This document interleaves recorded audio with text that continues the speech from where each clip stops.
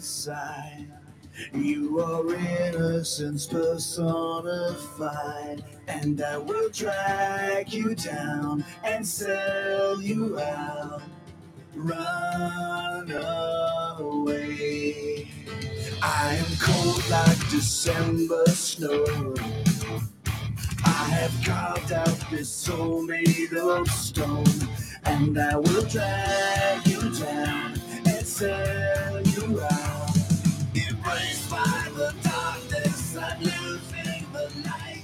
Encircled by demons I fight. What have I become now that I've betrayed everyone I've ever loved? Push them all away. I have been a slave. Good evening, everyone. Off the Ropes, episode 16, the AEW All-In review and preview of AEW All Out and WWE Payback. Welcome, everybody. It's your boy Bret Swinney here. I've got Brandon Ogden and Judas, a.k.a. the Professor Matt Diggs. How's it going, guys? Judas, it's going good. I'm saving you the vocal version of that. You know, I'm just singing it in my head. Yeah, I'm waiting for winter is coming, and Brandon and I will hold hands and blast it out to Garland, Texas. So because me, you, and Jeremy were there last year, we got to get Kyle and Bret with us this year, and it'll be a good time. Yeah, we just Bret is under the delusion he'll be prepping for a Tyler Chapel Hill State Championship that weekend, but I think the rest of us know he can be with us. Hey, if it's I can do both. I did it last year. I was there Wednesday night, and then I was at the Carthage game Friday morning. So, hey, I'm all about it, man. We'll take off the ropes on the road. So, we're doing well, Bret. How you doing? Man, I'm ready, man. This is going to be a busy week. We've got, I've already done two shows. I got one tonight, and then we'll have our wrap up show on Wednesday. So busy week. But first off, before we start talking about the All-In pay-per-view, we want to bring up the Bray Wyatt tragedy. Just hearing the whole story, because they kind of kept it quiet for a while. They just said he was sick. He wasn't sure if it was mental health or actually sick. But hearing the fact that he had contracted COVID earlier in the year, and then kind of I guess gave him a little more heart issues. I guess he had a previous heart issue, and it kind of, made that worse. And the fact that they thought he was getting better and going to be returning soon, and then it just had a heart attack and passed away. Just sad thing. I mean, I'm a huge Bray Wyatt fan. I love what they did. I think he's one of those that if they could have done so many things with his character several times and just kind of fumble the ball, but he always seemed to make it entertaining, even when the creative team didn't give him a whole lot to work with. Guys, thoughts on this? Yeah, it was sad. I was at a football game, and I get a text about it, and I read it real quick, and I thought it was his dad or uncle or the one that went. I just read, saw the Triple H post, and I just read, thought it was someone related to Bray Wyatt, one of the other rotundas, and then I looked at it again, and I was like, wait, and then I saw a graphic. I was like, wait, what happened? It kind of caught me off guard, and Bray was great, very creative. When they gave him freedom to do the whole Wyatt family thing, it was some of the best. That was some of the best storytelling that we had in WWE before the Bloodline was the Wyatt family stuff. And then, the Fiend had its moments, and then it seemed like what they were going with, recently with the Wyatt Six or wherever they were going with that, it seemed like it had promise. It just never, when he had to go away, it never could get off the ground. And I still think they were maybe going to explore that eventually, but now it's not, just a sad deal. And you feel for his family and everyone close to him. But I enjoyed Bray Wyatt. I was kind of looking and just kind of reminiscing some of his matches. I feel like the two of his best matches were both at Elimination Chamber pay-per-views. One was an Elimination Chamber match, and then the other was the Wyatt family against the Shield at Elimination Chamber in 2014 when both were both fairly new. So, but he had a lot of great matches, and but just a sad deal.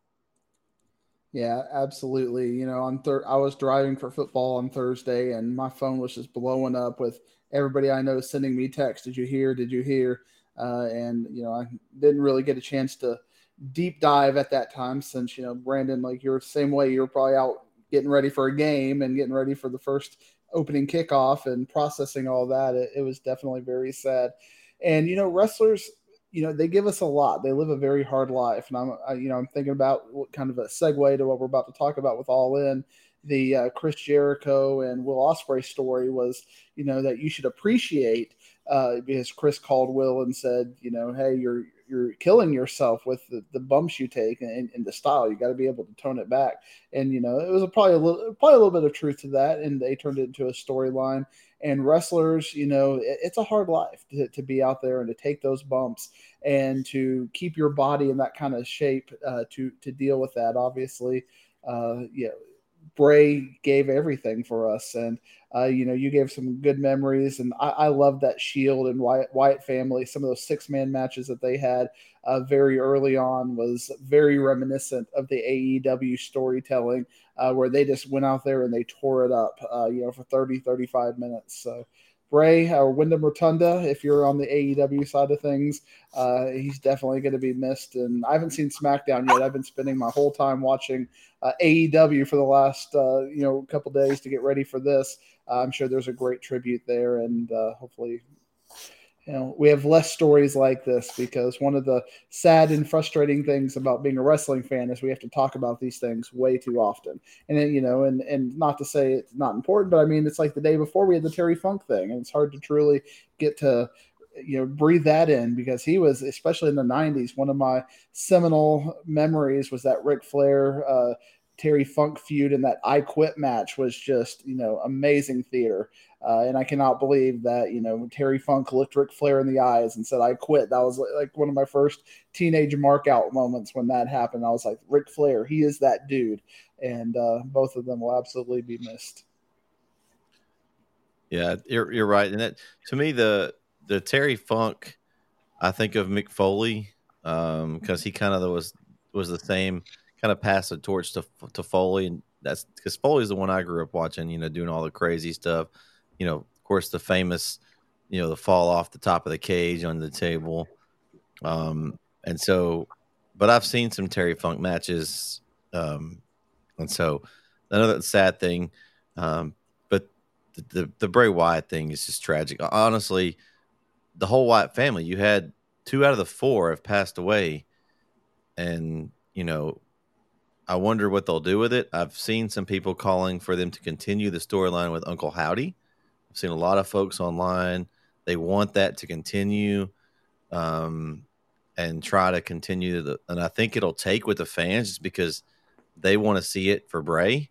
So I wonder, will Bo Dallas eventually be able to? I mean, this is going to take some time to get over, I'm sure. I mean, this is, that's his brother, and I can't imagine you've done something with him your whole life, basically, and now he's gone, and you have to try to continue. So it'll be interesting to see if and when that continues. But I can imagine it might be one of the hottest things going in wrestling if they're able to get that storyline going with Uncle Howdy in it, and at least for a while.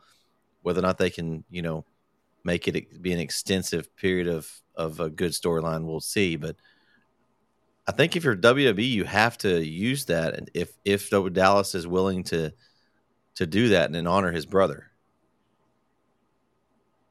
I'd almost like to see him not do it. I mean, it almost seems like they're trying to capitalize on it at that point, and turn something that is tragic and is sad. And I get it probably comes from a good place, the in memoriam. I would just prefer just to, I liked Bo Dallas and the Bo Lee version of that. I thought he was entertaining with that, just that kind of snarky character, and I thought that was getting over before they kind of reeled that back. So I mean, they want to give Bo Dallas a push. As whatever character they would come up with him, but I'm not necessarily, me personally, I don't think I want to see this angle continue just because it's going to seem contrived at that point.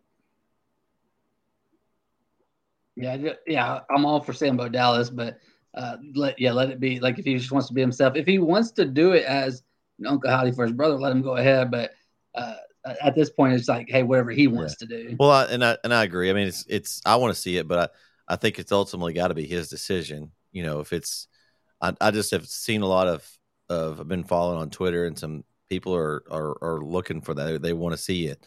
Like I think, and a lot of it is they just want to be able to have some of Bray Wyatt continue, I guess, and that's kind of the way that I guess they feel about it.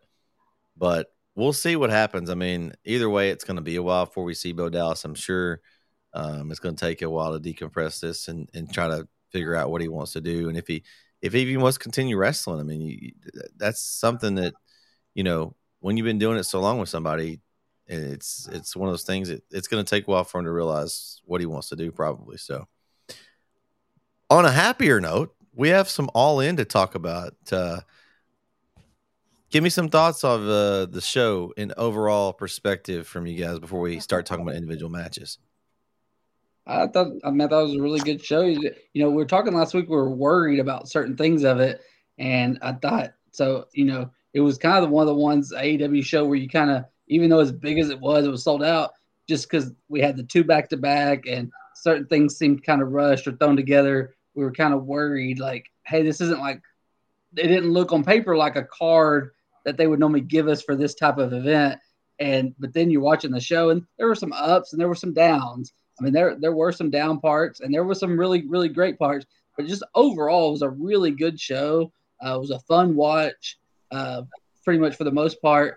And and the crowd helped with that. I mean, they were buzzing all night and just random things too. But and so there was great storytelling in multiple matches. I mean, we'll get into exactly which ones, but I can think of 3 or 4 right off the top of my head that had just tremendous storytelling without even the wrestling. I mean, obviously the main event, the women's match.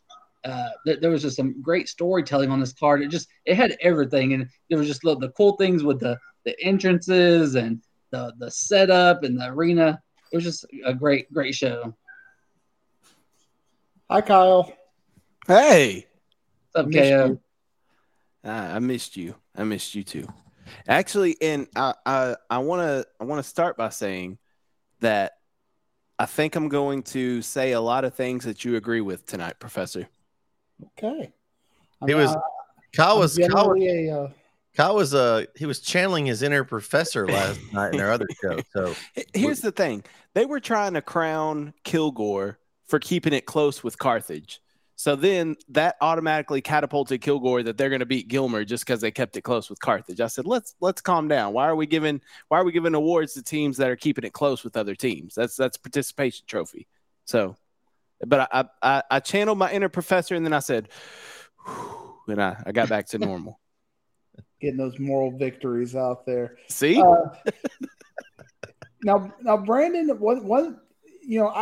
I've been to a few of these WrestleManias, and I'm going to the Grand Slam coming up here in a couple of weeks, and I quit going to. I mean, I go to the city of WrestleMania, but I've quit going to the show just because those big stadium shows are ridiculous to watch. It's really hard to enjoy it, and I was looking at some of those setups. That had to be miserable for the fans because that stage, was so it was covered. You couldn't see a thing. I mean, you're going to the stadium to watch it on TV.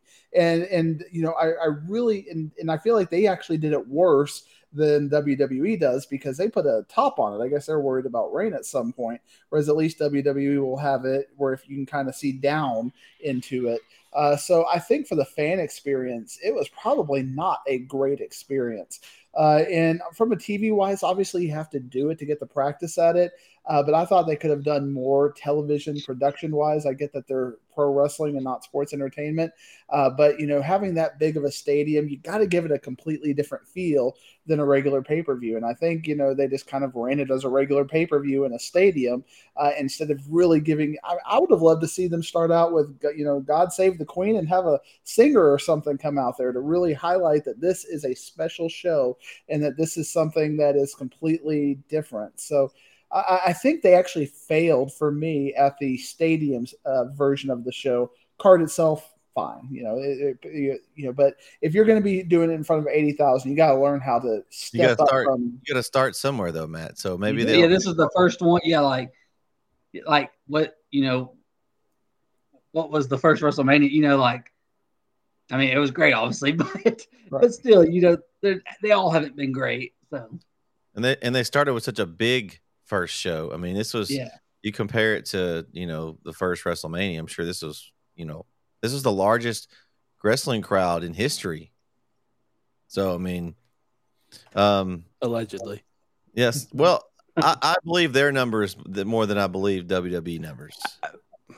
I think they all embellish a little bit. So I don't know. I don't know.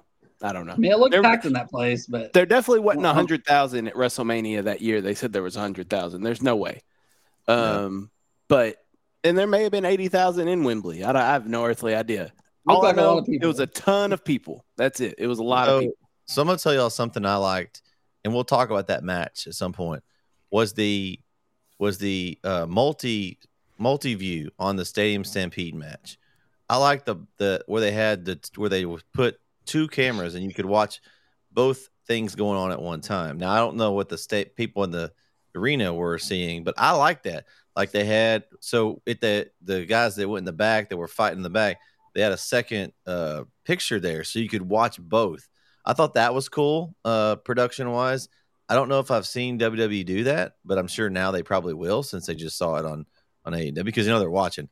But I thought that was neat because a lot of times you forget about the ring, you go to the back and you can't see what's going on in the ring. They kept the one on the ring and they followed the guys around the stadium, which I thought that was really neat.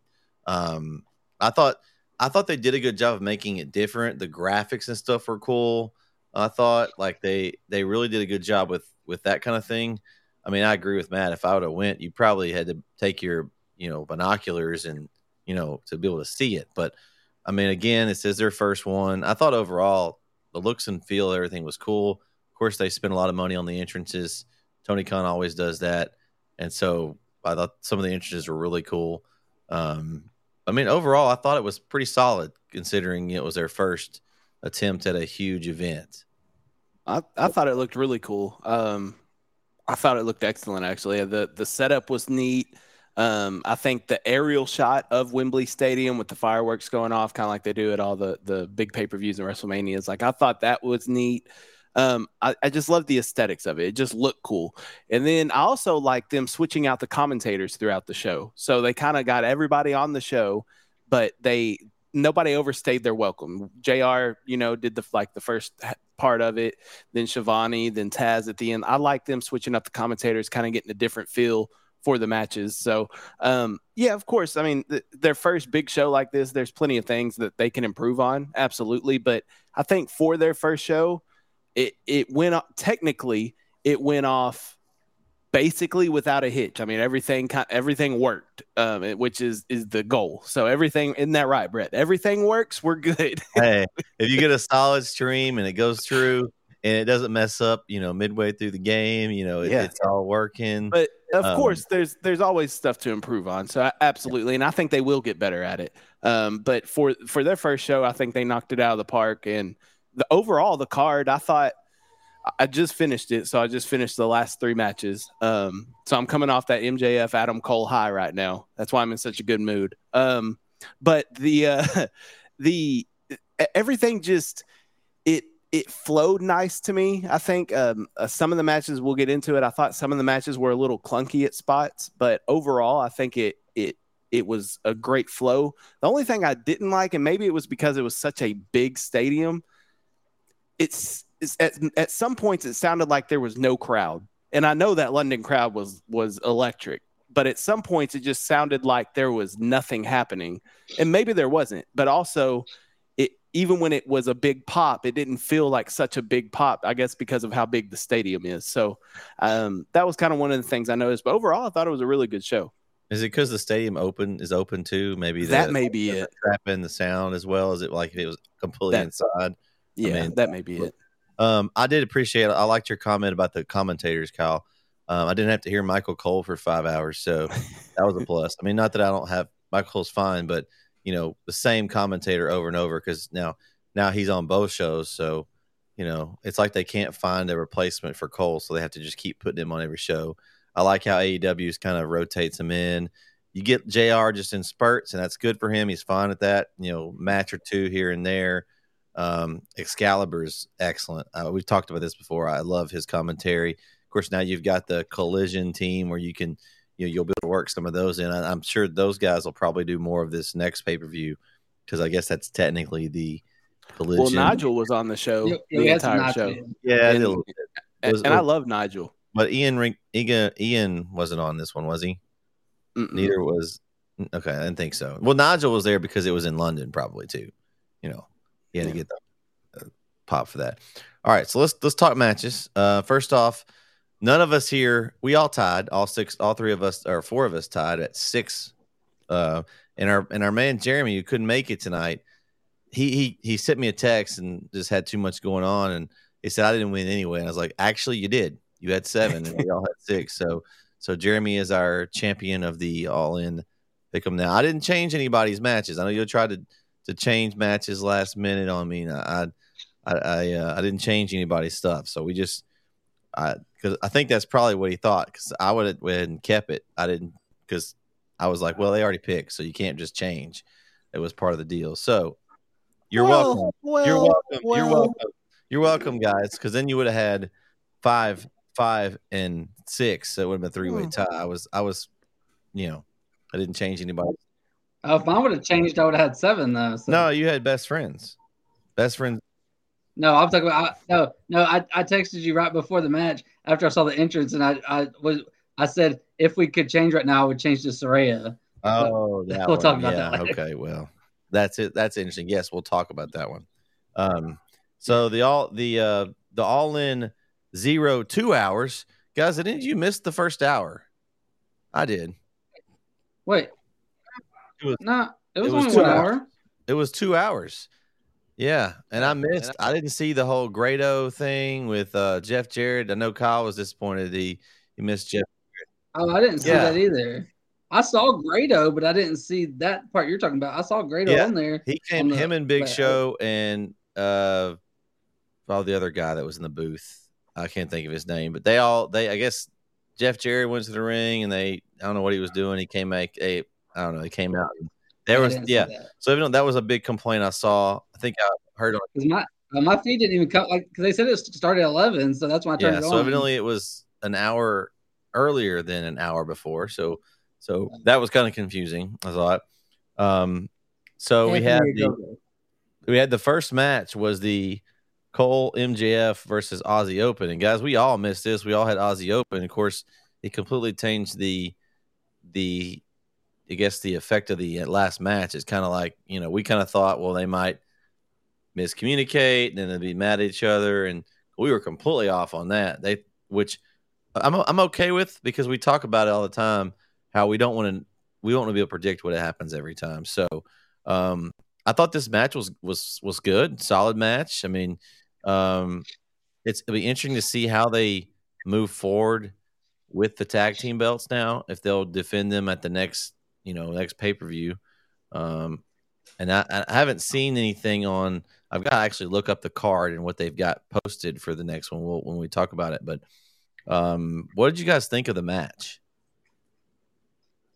I thought it was great, and Kyle was, even though he picked Aussie Open, he was right about kind of what could happen if MJF and Adam Cole won. He kind of laid out the plan there, and also by them winning, it helped some of the storytelling during the last match and after the last match, which we'll get into. But because if they don't win the titles, there's certain things they couldn't do, and probably what they can do going forward.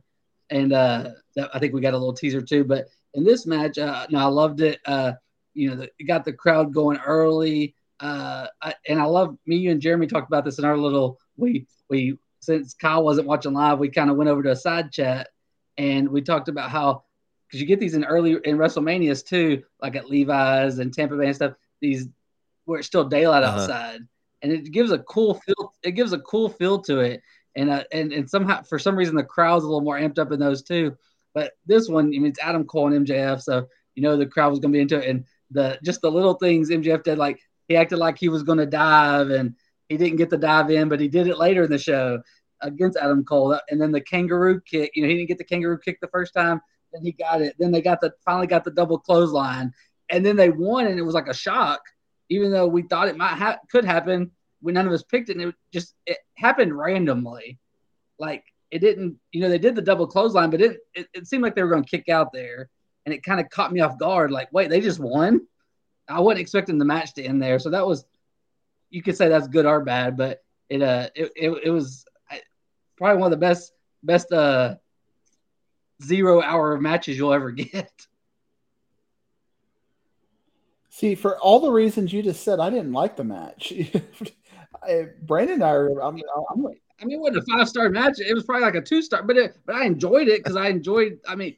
It's because I enjoy the characters. And I get what you're saying with that, and I enjoy the characters as well, and so maybe I should lighten up like that. But one thing I hated back in the Attitude Era was like when The Rock would win with the people's elbow. I'm like, come on, I know I have to suspend disbelief with wrestling, but how can these people take screwdrivers to the head and go through 8 tables, but a double clothesline will keep you down for the count? I just don't like that, and that's just a big time storytelling with that. It was fun. I thought it was a little bit too short. I wish they would just put on a good match because I think Aussie Open deserved that. I think Aussie Open deserved to get to show what they can do because they've had some really good matches, and maybe in the lead up to that they got to have some of those good matches. But I kind of came away disappointed. I wanted a little bit more. I get that you have to protect the main event, but if you're going to put them out there in the first place, it's kind of like we've seen with some of the other WrestleManias. Bret Hart and Owen Hart had a banger, and then Bret Hart wrestled again. I want to see something like that, not necessarily just a 2-star match where you have a couple of bits and you win with a friggin' double clothesline. Before Kyle goes, you could probably, if it was the first match on the main card, you probably could have done that. But since it's on this hour because you started their match after, they didn't have much time to go. You're kind of strapped on time there. If they would have had it on the main card, they probably could have did a little bit more. But the other match ended like 2 minutes before kickoff. I liked the match. I thought it was fun. It did what it needed to do, I think. The kangaroo kick from MJF was something that stood out for me. That's what I wanted to see. I think after watching the last match too, and I know we'll get into it later, but after watching that last match, I think this is going to set up MJF and Adam Cole versus the Kingdom at All Out. I think that's what we're getting at All Out. I guess that's fine. I like it because it kept the team together. I'm interested and intrigued to see how they keep this storyline now intertwined because in my mind, Cole doesn't deserve another shot at the title till he has to work his way back. But they're going to have to coexist as a tag team with Cole always sitting there, wanting that title. It's intriguing to me, and that's what I appreciate about the storyline. So, I got it wrong, but I appreciate the storyline that AEW has given us. So I'm okay with it. Yeah, now we're kind of going to be sitting there and waiting. We're expecting the turn now, but it's got to be at some point, right? If they're going to do the match again, then somebody's turning on the other one, and then they'll have the match, and it'll, but we'll see, I guess. All right, let's go to the next one. Hook defeats Jack Perry for the FTW championship. I thought this was interesting. I like Jack Perry coming out in the limo. I thought that was cool. Him being all cool and, rich boy Jack Perry coming out. And then Hook just took it to him. Using the car. I like that this match was a little different. The FTW rules, kind of an ECW feel. Honestly, I liked it for what it was. I'm not a Jack Perry fan. I think Hook still got some run, and it was interesting to see what they do with Jack Perry here because they didn't give him much of a reign. But it was a solid hardcore match using the windshield. That was a cool spot.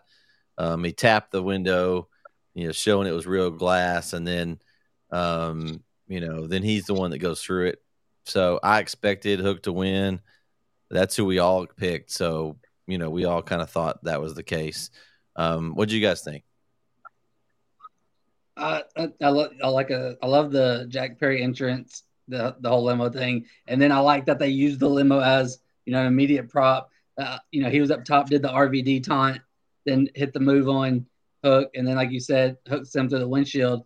But in a loss, I feel like this was the best we've seen from Jack Perry. I could be wrong there, but I thought this was Jack Perry's best match that I can recall. Like even in a loss, I thought this was the best he looked. It gave me because I'm like same with you, Brett. I've never been high on Jack Perry. Matches he's won, I don't see it from him, and I think it was the character. And even this character, I wasn't sure about yet, but yeah, what I saw yesterday I can see things from him. I thought this was the best I've seen from him. Even like you said, even a loss, and you knew it was going to happen because he said, that he was going to take the title away. They weren't going to let the FTW title just go away. And Taz mentioned that several times. It's like, hey, this means too much. This means too much. So Hook was going to win it for his family. But I mean, it was a good 0-hour match. But I just thought it was the best I'd seen from Jack Perry.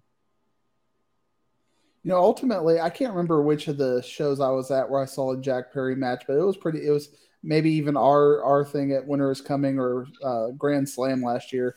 He had a really good, like a 20-minute match, and I was surprised. I was like, wow, I'm entertained by this. And now we showed that he could also do the hardcore stuff, and have that. So I agree with you, Brandon, as far as that goes. I was sports entertained or pro wrestling entertained by that match. I thought they did good. I mean, that the blood from that thing. I mean, obviously that was legit. But he showed he could take a bump. More curious for me though is, and you're about 10 minutes behind me, Kyle. I finished the pay-per-view about 7:30, and you did it. So the first thing I did after that was go to Cage Side and see what the dirt sheet said about that. And apparently there was a Jack Perry and CM Punk blow up, and now there's something with that now, and I'm hoping that's just another CM Punk rumor because that's gone wrong. Because I'm getting tired of that stuff, and so I hope that we still get to see both of them at All Out or doing whatever storyline is next. But I agree with you, Brandon. Good stuff. So complete transparency. Didn't watch any of 0 Hour. The only match I watched was MJF and Aussie Open, or the Better Than You Baby and Aussie Open. I went back and watched that one. All the other ones, haven't seen them. But sounds like Hook won. I love it. I'm a big Hook guy. I like Jack Perry too, though. I am a Jack Perry fan. But I think that title deserves to be with Hook and not on Jack Perry. I'm not sure why they did the title thing with Jack Perry then. I'm not sure what they're doing with him. He kind of feels like he's in limbo. But I honestly, I think the FTW championship needs to be retired and just gone with. But if it's going to be retired, it needs to be retired by Hook and not Jack Perry. So I like it. So are you a fan of Jack Perry's new character more than the previous? Or do you have a preference? I don't know if I'm more of a fan of it, but I think it was time for a change. So I think he needed to do something different. But I don't know. I don't like his theme music. I think the Beethoven thing is kind of lame, kind of like the Don Callis thing. I kind of honestly thought it was a temporary theme, and they were going to give him something, but I'm yet to see that. I like the FTW. I like it that it's a hardcore title, but I wish they would kind of like make it a official title if they're going to do something with it. Because I would say, hey, if it's a hardcore belt. And that's hardcore rules matches. I love those. Moxley should be the champion of that one, honestly. He bleeds more than anybody in the entire wrestling industry, and probably could hold that title for a long time. But I do like it in that aspect. I wish they would officially recognize it or create, if they're going to retire that one, maybe create a hardcore. I like the hardcore belts. I think it's just a different match, a different type of way to have a champion. Because I always liked it back in WWF when they had the hardcore title. I thought that was a cool title just because I honestly liked when they just could have, not the 24/7, but the hardcore one. I mean, that was like where you could just attack somebody in the back and you just never knew, but it was actually, people wanted the belt. Like it wasn't a joke belt that, the guys passed around, like, the guys that couldn't win anything else. But I'm interested to see what they do with it with Hook. I do like the title if they would, make it that hardcore title. One thing, Brett, yeah, we've argued about this before, so I won't go into the full rigmarole. There's too many belts as it is. So, the fact that you want to recognize that, well, I know it's later on in the card, but one of the most annoying things for me about the whole card was Will Ospreay coming out with some IWGP United Kingdom title. Like, I mean, come on. At what point are we just like, Well, that title is different, Matt. That's what my point. Like, I like it because it has a different, like, it's just not a regular title. It's got a different stipulation behind it. That's why I like that one. Not that we need more titles, but at least that one has a little bit different. Like, there's a different reason to win that one. Then you have to be able to be hardcore to win that one. So that's it. I agree with you on the fact that there's so many belts. Part of it's because you've got Ring of Honor attached. Now, I get IWGP. He's coming from New Japan. So he's just bringing his title. That's technically not a belt from this company. It doesn't really – I mean, it does count, but it doesn't count. They don't really defend that one except for when they do their crossover shows with them. Except when they do, because, on a random Rampage, you'll have a AAA title match here and there. Yeah. So, yeah, I think it's just that way of kind of promoting the other company. They cross over and they, they're promoting their belts and showing their titles. That's probably the deal with bringing them in. They get to use their wrestlers and then they promote their belts. I would imagine that's part of it. But I do think there's something with the Ring of Honor. I don't know how that works. I don't ever watch Ring of Honor shows. I don't know if any of you guys have time for it. I don't, but that to me is a little much. Like, you've got Ring of Honor tag champs, you've got AEW tag champs, you got a TV title. I guess Samoa Joe has that. Does Claudio still have the Ring of Honor world title, but he doesn't ever defend it? I some of that to me is a little confusing, but teach their own, I guess. Pure title and all kinds of crazy stuff. Then you move us along, Brett, before I have a coronary and start yelling at Kyle for nothing he did wrong. There was one, I forget who it was, but somebody came out without their title. I forget who it was. They had a title, but they came out without it. And I'm like, okay, well, that shows how important that title is if you're not even willing to come out with it. So I can't remember who it was, though. I remember that now, but I can't remember either, Kyle. It'll come to me. Was it Eddie Kingston? Was Orange Cassidy? Or? No. Orange Cassidy has it in his backpack usually. But, I mean, this person it wasn't anywhere to be found. I mean, I can't remember who it was. Maybe we'll think about it as we go. Yeah. All right, so let's go next match here. Chris Jericho and Will Ospreay. Wait, you're skipping. Oh, well, I'm just going in order of the show thing I have. What do you? Oh, okay. I thought you were going like in order of the first actual match was card. CM Punk and Samoa Joe. We can go that way. We can go that way. Yeah. I was just trying to keep track. CM Punk versus Samoa Joe. Little did we know that CM Punk had a scrum before he came out, as y'all discussed earlier. You couldn't tell. I mean, he came out, and I was honestly, we've seen these guys wrestle a few times over the last little bit. I like the match, honestly, for these two. It was aggressive, it was physical. I like the fact that we didn't know how, and we talked about this in our chat. Me, Brandon, and Jeremy. How was he going to be? How is he going to be welcomed? You never know when CM Punk comes out if he's going to be a face, heel, and so they were against him, and he came out, and I don't know if they planned this or on the fly, but then he started doing heel type things. I thought that was funny. They were chanting for Joe, and he was doing things to antagonize the crowd. He was like playing with Joe, he would come try to clothesline him, and he'd duck and just kind of laugh and kind of act, haha, you couldn't get me. And I thought that was neat that they kind of played into the way the crowd reacted. I'm not always a fan of CM Punk's matches. We've talked about this before. His promos are great, but I thought this was a solid match. Honestly, to me, it wasn't terrible. I didn't hate watching it. We all knew CM Punk was probably going to win, so he could go defend his belt at the next pay-per-view. But I thought it was a solid match, and that's about all I have for that one. What you guys got? Yeah, this match really didn't do it for me. And luckily we got the two matches on the 0 hour that kind of masqueraded as the opening of the show, because if if this is how my show opened, I would have been real disappointed, even though it technically was. But luckily I was living off the high of the two previous matches that were pretty good, and this one I was just kind of ho hum for me. I mean, there was a couple things that stood out, and you mentioned some Punk things that stood out. Mine were more Joe. I liked when Punk was on the turnbuckle and Joe was outside, and it was like a weird Punk jump, and then Joe just kind of nonchalantly like walked out of the way and laughed at him. And then you see people put people through the announce table all the time.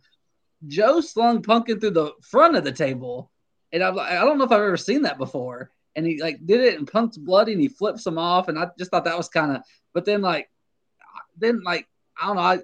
I knew Punk was gonna win, but it was just a weird way he won. He did the Pepsi plunge, and I don't even think he did. Did he do a GTS at all in the match? I don't think so.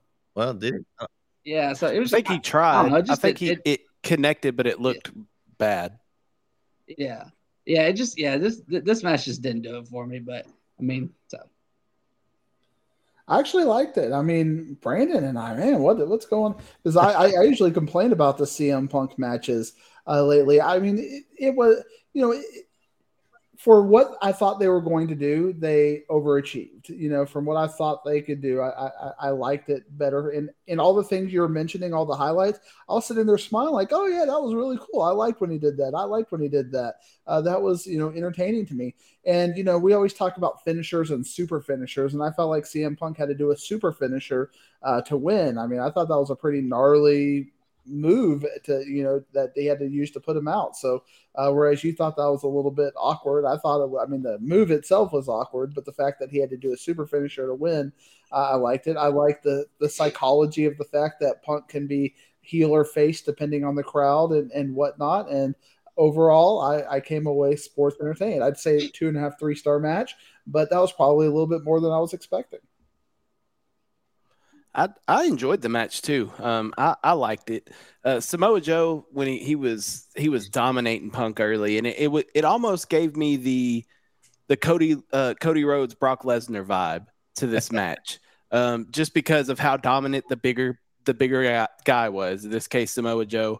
I love Samoa Joe's little casual walk away. I love the fact that CM Punk mimicked it at first, and then Joe did it for real on the outside. Love that. Joe playing with the crowd and pumping up. I love this version of Samoa Joe. Like this is my favorite Samoa Joe that I've seen. And I picked Punk to win, but once he went through the announce table, the bottom of the announce table, and came up bleeding, first thing I thought of was Cody Rhodes. I was like, he's beating Joe. He's definitely winning tonight because he's got to go through the torture and the agony. He's got to face adversity and get through it. So, but I did enjoy the match. It was a little clunky at spots. It seemed like Joe was waiting on Punk to do something, and they kind of froze for a second. It seemed like some miscommunication or something between the two, and it may have had something to do with the fact that Punk just got into it with somebody in backstage before they came out there, which is another story for another day. I'm about sick and tired of these CM Punk stories. If this is what he's bringing back to the table, he just needs to ride off in the sunset. But anyway, I thought it was a good match. Excellent opening match for All In my opinion. So I enjoyed it. All right. Moving on here to the next one. We got, let's see, Bullet Club Gold. Bullet Club Gold. And Takeshita versus the Golden Elite. I had Bullet Club Gold in this match. I thought the Don Callis effect would play a factor in the numbers game, and it basically did. I mean, you had, and I think we kind of talked about this, where we think this is going. And I think AEW did a good job in this pay-per-view of spinning some already matches into some other feuds that they're going to use at All Out. But I think overall the match I thought was really solid. I like any match that's got Kenny Omega in it is going to be a good one. Usually he doesn't really do bad matches. I like the golden, I like the Bullet Club Gold. Honestly, I like the group. What they've done with the Guns is elevated them from basically they were a laughing stock, after they, got rid of their dad, and, they had the titles for a little bit. They were okay. And then they took them away from them real quick. This move was a natural fit Bullet Club with the guns. I mean, guns and bullets. I mean, it's a perfect fit. I don't know that they could have. You can't write that stuff. It just happened naturally, and they made it just fit. But I'm excited to see. I think Takeshita and Omega will be at the next pay per view. I think that's going to be I haven't officially heard that one announced, but I think that's where it's going. And give me that match right now. I'm ready for it. With the Don Callis thing, he's kind of looming around, and he's a good manager heel. He's almost like the Paul Heyman of AEW. He kind of lingers around the ring, just gets enough to get involved, puts groups together. He does a good job, and as much as I despise him, I think he's intertwined himself in two different storylines right now, and I'm expecting him to just continue to collect family members, and he has his own little group at some point. We'll see how that all unfolds, but honestly, this match for me, I really liked it. I was entertained. The stories are there. There was great wrestling, great overall match quality, and I really like this one. Yeah, like you said, Brett, that was a solid match. And like you said, Omega, anytime he's in there, and Jay White's the same for me. And Takeshita's getting there. I like Takeshita. Like I think he's got a lot of potential, and he keeps getting better each time out. And then I like the normally I don't like the little cheap roll up victories, but I liked it for this reason because it sets up, and they actually have already made that match. It's one of the 5 matches for All Out that are currently officially announced, and so we will get Takeshita and Omega, and I think that's going to be could be a banger. I think that could that's one though. I hope Don Callis. I know he won't, but I hope Don Callis stays out of it. I want to see those two guys one-on-one. Brandon. Yeah, I just want those two guys one-on-one to put on a show, but I don't think we'll get it. But no, I thought this was a very solid match, and so yeah. I think something Brandon's good at that maybe I need to invest some time and energy in is to just enjoy a match at face value instead of putting my expectation on it. And then if it, kind of determine my success or failure of a match based on if it meets my expectations. Because when I'm seeing this as a 6-man match, I'm thinking 4 stars at least, 4.5. Go out and it's not even fair to Kenny Omega to be, you can't do 5-star matches every single time you go out there. But, now with Kenny and Hangman, I'm expecting really, really good matches. And this match, at the level that Brandon explained it was probably pretty good. But because I had higher this is WrestleMania. I mean, this is the card where you go out and do the crazy stuff. This should be the one where you're trying to sell, yourself for the next year and maybe some random, the Grand Slam you can not, have a 3-star match. But for what I was expecting on this, a roll up to win, just nothing in a, just a good solid collision match basically. And I want a little something more than a good collision match for your biggest pay-per-view of the year. They're saving it for the next pay-per-view, man. This is supposed to be WrestleMania. This is supposed to be what you do. This match or the previous match, which was better? Samoa Joe Punk or this match? Samoa Joe Punk was better.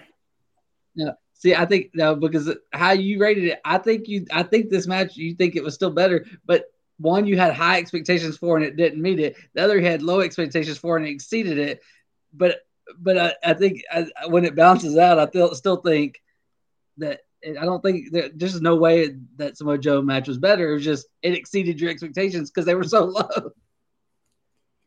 Break the tie, Kyle. I enjoyed the Samoa Joe match and Punk match over the 6-man tag match myself, but that's not to say I didn't enjoy this match. Like I did enjoy this match. I get what you're saying, Matt, about it, the WrestleMania feel, but this one also to me had some clunky spots in it. Like it's like the first couple of matches were not everybody was on the same page, and it may have been just me, but Kota Ibushi looked like he was moving in quicksand. He was not moving quick at all. And I think that brought the match down a little bit because you have all the other ones are great athletes. And I'm with you, Brandon. I love Takeshita. I think he is great. And I think Omega and Takeshita next week will be fantastic. It could be a 5-star banger, Matt. A 5-star banger, Omega and Takeshita. I'm calling it now. A banger with a screwdriver. No, we don't need no screwdrivers. Just a regular old match, and they'll put on a banger. But I think that's the thing too about this match is that it didn't need a bunch of crazy stuff with it because of the wrestlers you had in the match. Like I think they can wrestle and put on a hell of a match without needing all these other outside influences with it. So I enjoyed it. I thought it was a good match, and I just think it kind of started slow and it had some clunky spots, but the last 5 minutes or so, the ending was absolutely great. I loved it. So I enjoyed it. Did that break the tie? Yes, it did break the tie. Me and Matt are on the same team. I said it was solid. I didn't say it was like I said, I said it was probably like a 3-star match, but well, how did it break a tie when there's 4 of us? 2 and well, hey, Kyle said your opinion doesn't count, Brett. You're just the host. Oh, okay, my bad. I thought know your role and shut your mouth. I just thought I thought my opinion counted here too. I'm sorry. You're Michael Cole, and no. Yeah, well, yeah. You're more like a Kevin Patrick right now. Oh, ouch. No, that's the Gilmer guys. Okay. Anyway, so I liked it overall, guys. I think it was pretty good. I think it could have been better, but I liked it. I think the storytelling in it kind of made up for some of the things that I didn't get out of it for me. Next up, we had FTR versus the Young Bucks. Man, there's not much I can say about this, but I love this match. FTR and the Young Bucks, they don't have bad matches. To me, they do great work. I love all the little things that they do because they know each other so well, where they counter each other. They do each other's moves. There was numerous times on here where one would, I can't remember the spot, but one would jump off the top rope, the knees up, boom.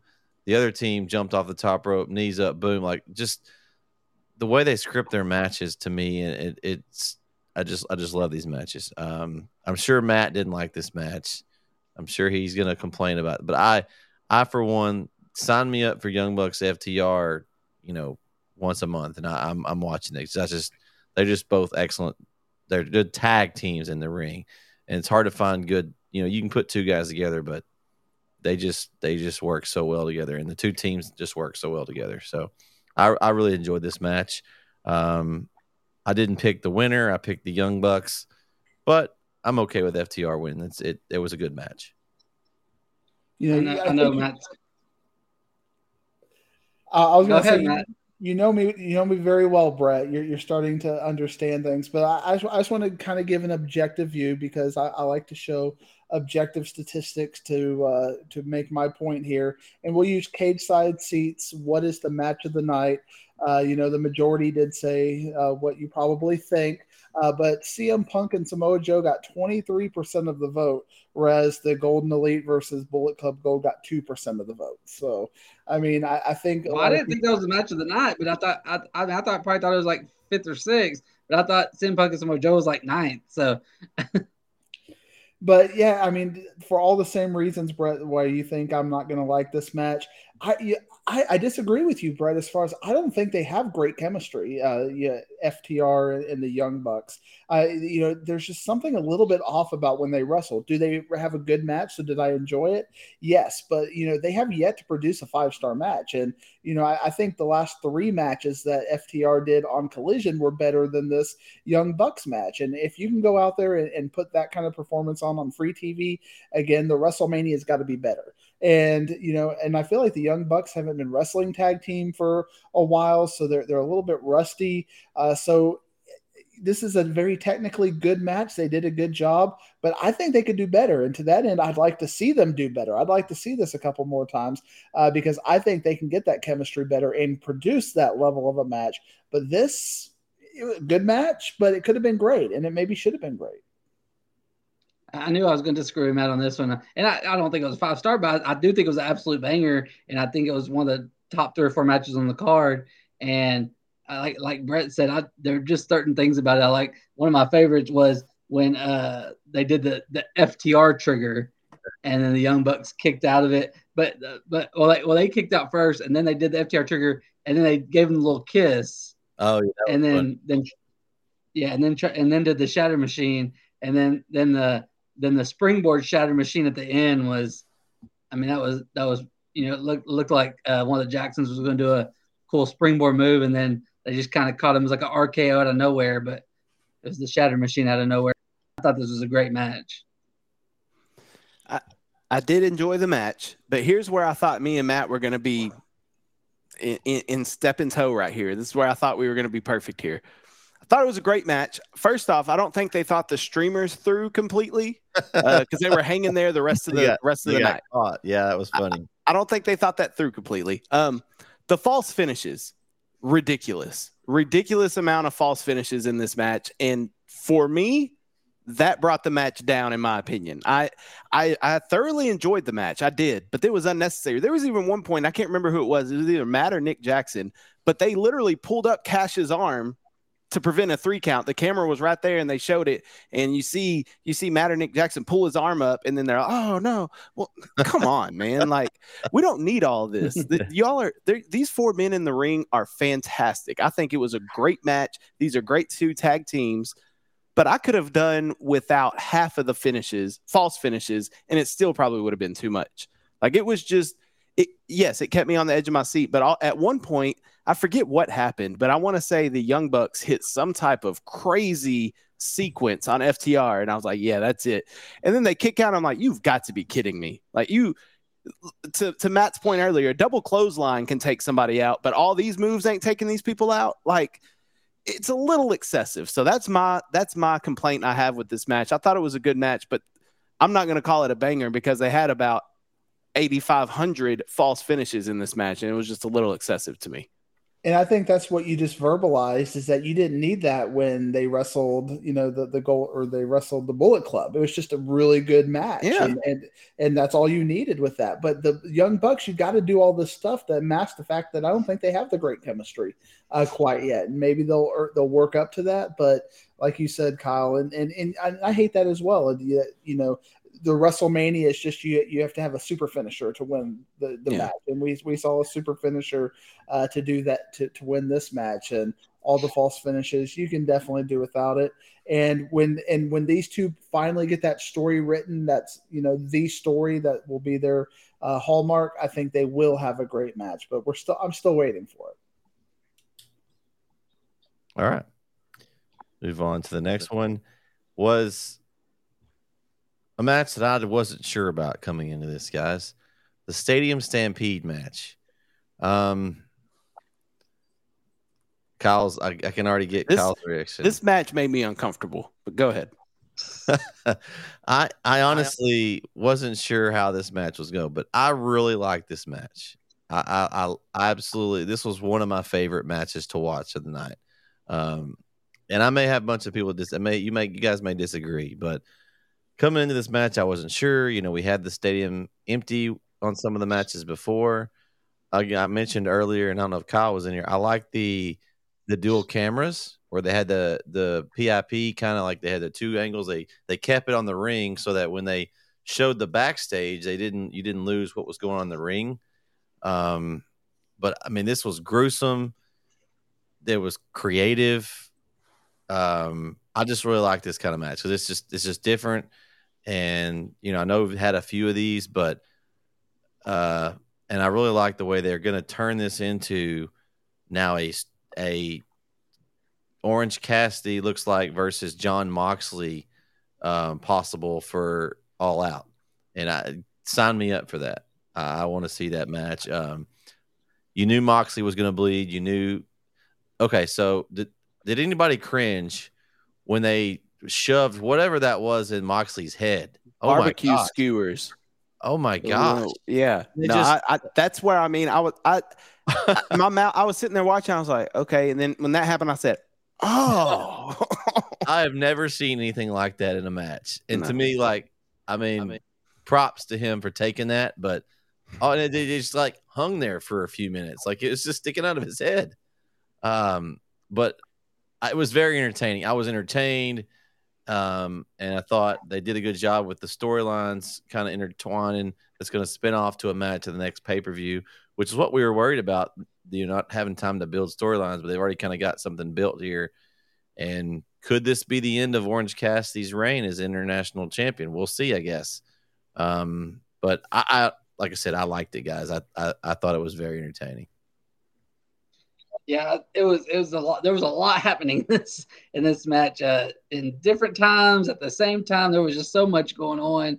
But there were some cool things I liked. It was just, I mean, it was, we were worried, or not worried, but kind of curious at how they were going to do it. And all these other stadium stampedes have been in an empty stadium, and they did this in a full stadium. And I like the elements they did it in. They had Claudio and them fighting in the upper concourse. They went into like a suite, and Eddie beat up some security guy. And what about he had this cool Patrick? What about the mom's minivan coming in, and they had the big? Yeah, I was about to get to that. We love Sue and the cookies. Hit him with the cookie tray with cookies on it, and I love Eddie's Patrick Ewing jersey, and just just wild. It was just a wild match. We had a Bluey Combat Club sign. We just a lot. There was a lot going on in this match. Probably my favorite part was the end of the match, and Eddie and Moxley are just laying there. Moxley's bloody, and Eddie just got his finger in his face, flipping him off like, you did this to yourself. So, and you talked about Moxley and Orange Cassidy. Well, they're not jumping straight into that. Well, I know, but they're doing. I know, but I figured. We know we're going to get that, but it's weird how they're doing it. It's not Moxley against somebody. It's Orange Cassidy's got to face Penta to get to Moxley. That's kind of weird. It's kind of like they did with Sheeta to get her spot in the Fatal 4-Way, but it's just like, shouldn't Moxley have to face Penta to get to Orange Cassidy? Shouldn't it be the other way around? Well, they got to open the show with Orange Cassidy though, because that's what they do every week. So Orange Cassidy and Penta, are they facing on Saturday, or on Sunday, or are they facing on Wednesday? I think it's on Dynamite. I'm not 100% sure. Yeah. It's just weird. Yeah, it's just weird that he's got to win. So if he loses, then it'll be Moxley. I mean, he's not going to lose, but it's just weird how they're doing that. Yeah, very strange. I think Kyle and I share the same wavelength as far as there's like hardcore and then there's super hardcore, and you become a little bit uncomfortable with that super hardcore stuff. And if you really think about it, doesn't Moxley have to know that works to do that on the thing? So, is he practicing having somebody hammer that in his head, just to see if you get a visual effect from it? And obviously I was squeamish when it came to that stuff. But as Brandon said, I was entertained by the match. It was creative. It had a lot going on, maybe too much going on. I might have to go watch it a second time just to catch some of the things, and that would be a fun thing for them to do on YouTube or something. If they do have more footage that didn't make it, put that out there. So, those spots could be realized at least. The Sue stuff was hilarious. The great storytelling happened. Obviously, the way they changed it to make it 5-on-5 was very creative. I think 6-on-6 would have been too much. I think 5-on-5 was maybe a little too much. But overall, I thought for what I was that level of what I was expecting and what I got, they over-delivered what I was expecting anyway, and they did well. And, again, a super finisher. We had a super finisher in this, and the Orange Cassidy super finisher was pretty creative. I feel like I'm being a Debbie Downer tonight, but we see a match like this every week, it seems like. Just last week, we had a parking lot match. I feel like AEW does these type of matches way too much to where they're not as impactful. And then you have to up yourself every time. So now what's next after we get barbecue skewers sticking out of somebody's head? He's going to stick a fork in his head or something. Well, we're already doing that. We're already stabbing people where in the head. Where it sticks in his head, and it just. It's just. I mean, where's the line? Where do we cross? We've crossed the line. I feel like, and then you could tell at the end. As long as it's not me doing it, Kyle. They continue to do this all day I know, but I don't need to see it every week. If we save it for these pay-per-views, cool. But we're doing these type of matches just randomly. We're just doing these matches just to do them. And I'm over it. And then Penta, I thought he was legit hurt because you could hear Alex Abrahante is like, "Hey, Doc, we need." I thought he was legit hurt. Then this fool comes out later in the new costume and a random video. The video, doing? It's his other persona, Kyle. Okay, but if he dies on the mat, he can't come back. New life, different character. You can't do that. Like he's got a free life. He put a coin in the machine, and then the ladder broke as he was trying to. And it was just a cluster. It was just a cluster. The match was brutal. I was borderline uncomfortable. I could have done without this. Could have done without it.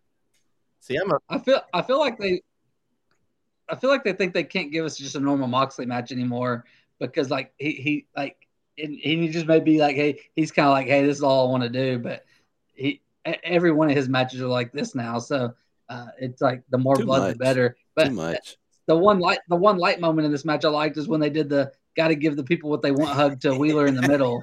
I love that little throwback. So. Yeah, there were entertaining spots. I was entertained, like the Sue spot, that spot that you're talking about. There were entertaining spots in this match, but overall, I'm kind of burnt out on these type of matches and way too much happening. See, I may be the loner up in this, but I enjoy those. I could see the hardcore, the crazy matches all day long just to see what they're going to do. Like, I enjoy that because to me it's different. And, you can only do wrestling matches, in the ring so many times, but they can get all kinds of creative. Like, I love the parking lot brawl. I didn't get to see that. I need to go back and watch it. I can get to see all of it, but like, I love those type. And I think that's something that WWE does not do anymore that they used to do. And so when AEW does them, I'm like, I'm all in for it just because I just think you get one every week, Brett. So I love it. I love it. I love those matches. And that's why I think they need a belt. Maybe they have a belt that they can get under hardcore rules. They have it backstage, and I mean, I'm in for it.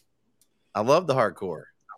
Kyle is right, though. We're getting a little overextended. One of my favorite parts of old school ECW was when you get New Jack and they'd be playing Natural Born Killers, and you just have these crazy, 15-minute matches. But, it was only on pay-per-views, and you'd get it. You'd have like 4 a year, and it was just one of many matches as part of that, and it was entertaining and had a story with it, and it moved on. And but I mean, like Kyle said, we got Blood and Guts. That's a Dynamite show. We've got the Anarchy in the Arena.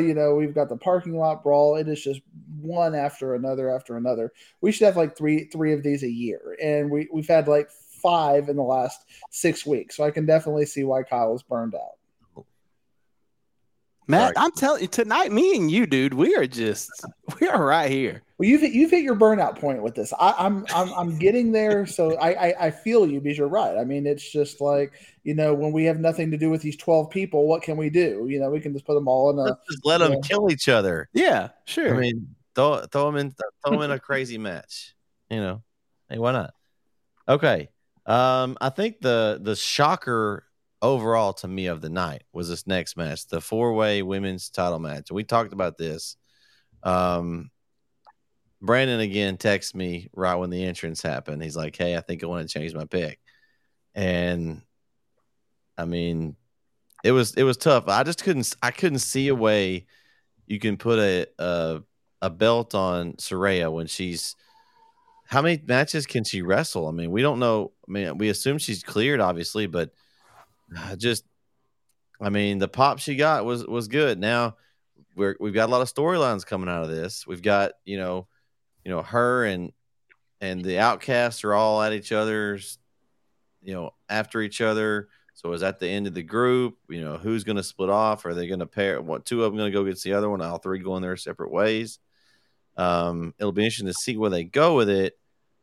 Does anybody see Saraya long-term champion? I mean, or is she just a placeholder that she won because she was in her own country?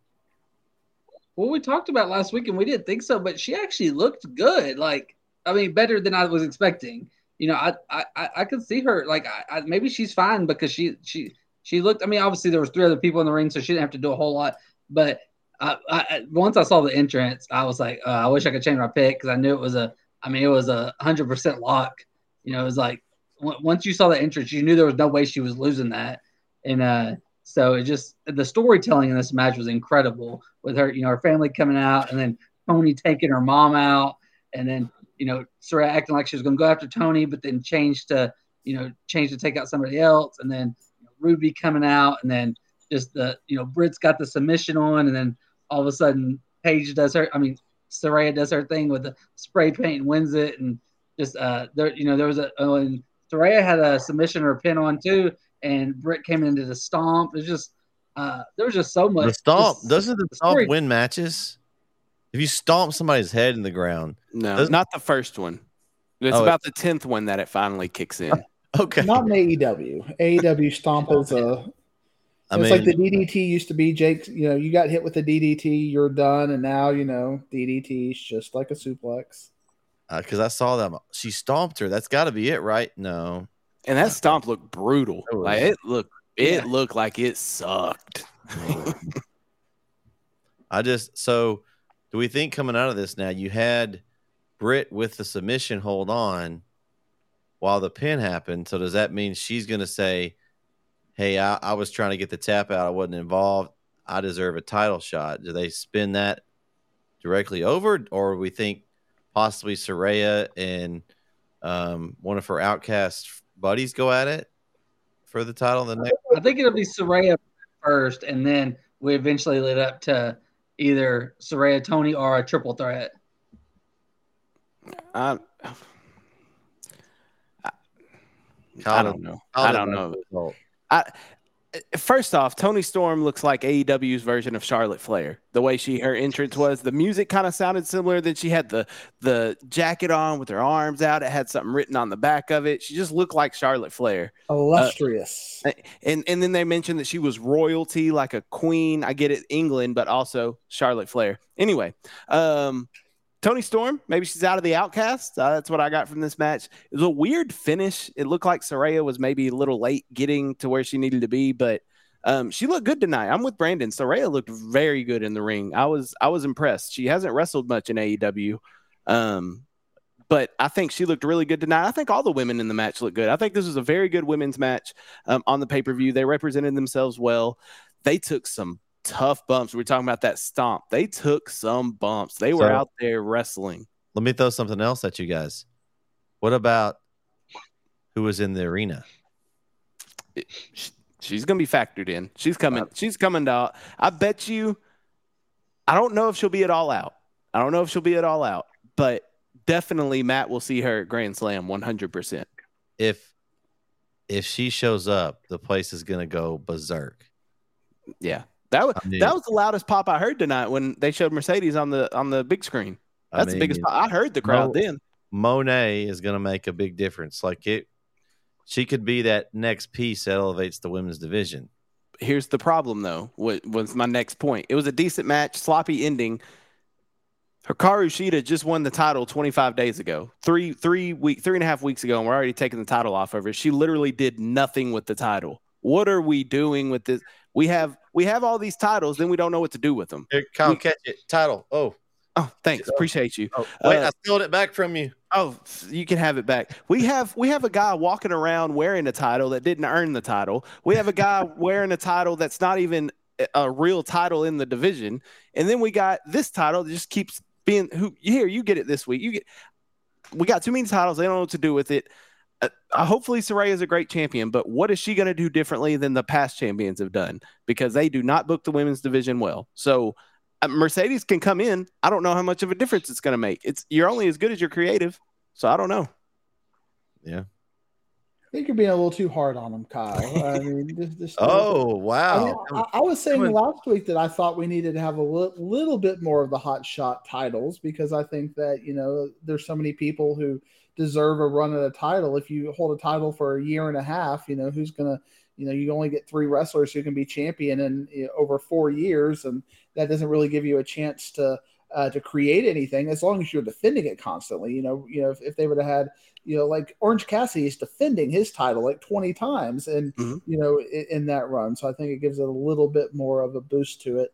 I actually disagree with both of you. I don't think Saraya did well at all. I mean, I'm very bummed that she's the champion because I don't think she's going to have good matches. I think we're just going to have very average matches until she gets it off of her, because I don't think she can go as good as any of the others can go. I thought everything you said was accurate about Tony Storm having, she can go, DMD can go, Sheeta can go, but she can't. She brings the match down. You have to kind of it's like with Sting. You have to dumb yourself down to get him in there, and you have to kind of dumb these matches down to get her in there because she's the one who can't go out of all of these wrestlers. So, I'm sad that she won it. I get for the cheap pop, but I think the title is going to be devalued. Now, maybe she'll come out there and prove me wrong, or maybe her storytelling will be so well it overcompensates for her lack of ability in the ring.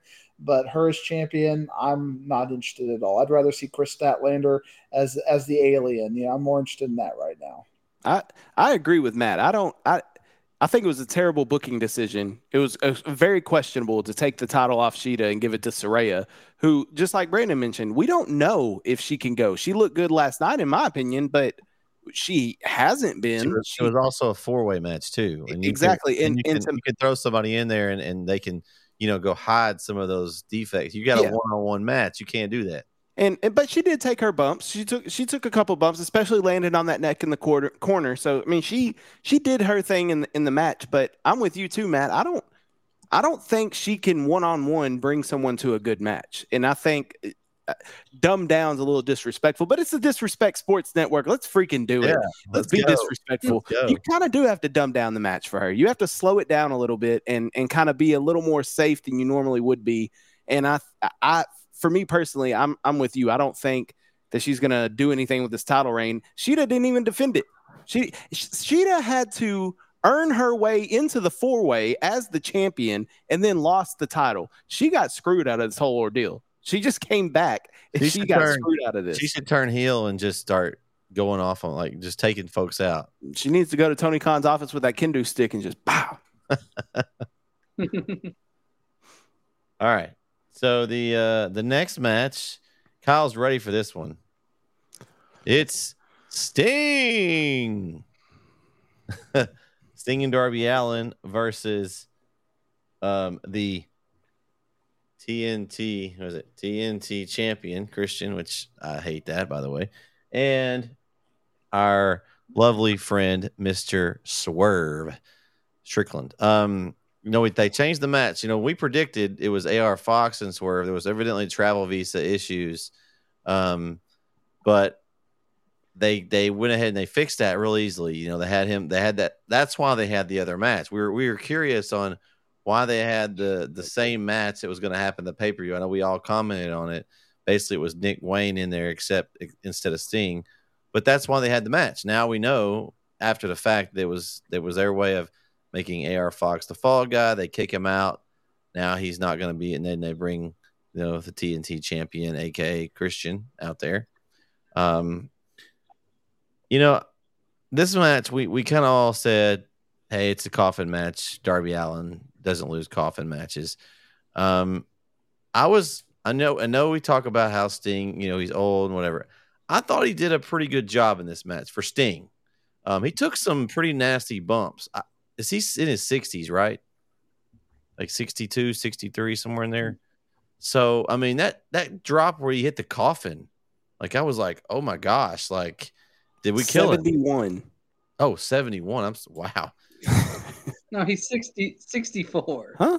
Oh, my bad. That's the singer Sting is 71. Oh, okay. All right. 71 or is 71. I'm sorry. My bad. So 64. I mean, for a Sting match, I know this is one of my. I'm going to kind of be like the professor. What I was expecting. I thought he did pretty good in the ring for Sting. The match itself was okay. Darby did his spots where he tried to kill himself a few times. You know how that goes. But I mean, the match was what it was. It was fine. I mean, it was okay. It wasn't like my favorite match, but it wasn't terrible. I was impressed with Sting, though, I think, of anything else, just because being that old and, I mean, still being able to go out there and do some spots that, honestly, he shouldn't be doing, but he did them, and he took them, and I was impressed. And yeah, it was. I didn't have high expectations for this match, but there was a star of this match before, during, after. It's Swerve. Swerve is. I mean, he looked great. You know, even it didn't matter who you put him with. He looks great there. And even in this type of match, I mean, he elevates everything. And but the entrance was amazing. And then in the match, any spot he was asked to do, anything, he made it better. Because Christian was lacking. They kept doing some things with Christian and Sting. And you're like, oh no, and Swerve would kind of come make it not look as bad. And so, but Sting did take some crazy bumps I was surprised about. But he tries this sometimes. So he's still gonna do it. But my main takeaway is Swerve's a superstar, and let's get him. Let's give a Swerve MJF sometime, and give a Swerve anybody. Yeah, you stole my thunder, Brandon. I was just gonna, the match was definitely above average, but Swerve, every time I see him, and the crowd loves him. I mean, he is over. It's not like you're trying to get him, just to, he's like a really good wrestler, like maybe Wheeler Yuta, but you just got to get the crowd into him. The crowd loves this guy, and he's a heel, and they're loving this guy. A great entrance, and he knows he was just eating it up, and he just looks like a star. When he was walking out, he just looked like somebody you could put a rocket ship on, and even though he's taken a lot of losses right now, he is still always a highlight of just about any show he is on. The match was more than my expectations. I like the entrances. The kind of the Firefly thing at one point was a really cool scene with just all those lights with all of that. And even though the whole "this is Sting" is overplayed, I even like the "that is Darby" and "this is Sting," and I enjoyed that aspect of it. But man, Swerve, put him on Collision, put him on Dynamite, put him on All Out. I just want to see him wrestle because he is entertaining every single time. And let him finish up with Keith Lee, for at All Out if you have to. Even though it'd be rushed, I want to see more Swerve. I love Swerve. Swerve is awesome. I think we talked about this on the last show we did. Back in his NXT days, that Swerve, he was fantastic. I've been a fan of him ever since. This is another painful match. Another match that there were some spots I was just like, golly. Especially most of Darby's spots, I did that. It was very good though. Sting took some massive bumps in this match. Christian did. Christian was Christian. The one thing I did not want them to do was bury Christian again, because Jungle Boy buried Christian in a buried alive match or whatever it was, and then now Christian was in this match. I was like, the whole time I was like, Christian, please don't get put in that coffin. Please don't bury Christian again, and they didn't. So I thought it was a good match, very entertaining. It was fun to watch, and I enjoyed it. Yeah, I think we overall agreed that it was way better than what we thought it was going to be coming in. So, that's always good when you go above expectations. So, all right. Next up is, where was I? Lost my spot here. Oh, the Chris Jericho Will Ospreay match. I know we talked about this on the pick show when we previewed this. Can Ospreay pull a good match out of Jericho? And I think he did. I mean, honestly, enjoyed this match. This was one of my favorite Chris Jericho matches actually in a while. Some of the spots that he did in this match were incredible. Ospreay did some spots that always are incredible. I really wish that Ospreay would sign full time with AEW. I love his work. Like he doesn't produce a bad match, and he makes the person that he's wrestling look really good. But honestly, we'll see what the deal is with Guevara and Jericho. That's going to be an interesting storyline coming out of this part. You still have the Callus thing with Jericho. So there's a lot of cool storylines that can come out of this. So I really enjoyed this match. Of course, as Matt did pre-show, everyone was singing Judas, and he had Jericho with his band coming out singing. I thought that was really cool. But I mean, I always love his intro. Like if he's a heel face, whatever, they're always going to sing his intro. And when he starts doing the intro, I'm ready for the match. I was ready for it. Like I said, Ospreay pulled Jericho up, and I thought it was a really good match. What about you guys? And Matt's still singing.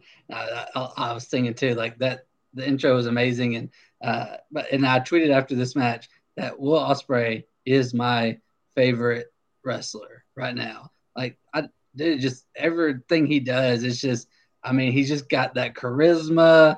He's got the moves. He's got it just, I don't know. It's like everything about him screams superstar to me. Kind of like I said about Swerve, but even on a different level. And this match was incredible. You talked about some of the spots. Jericho hit that Hurricane off the top. I thought that was incredible. I wasn't expecting Jericho to do that. And then, Jericho had the walls on Ospreay, and Ospreay, turned it into a Spanish fly.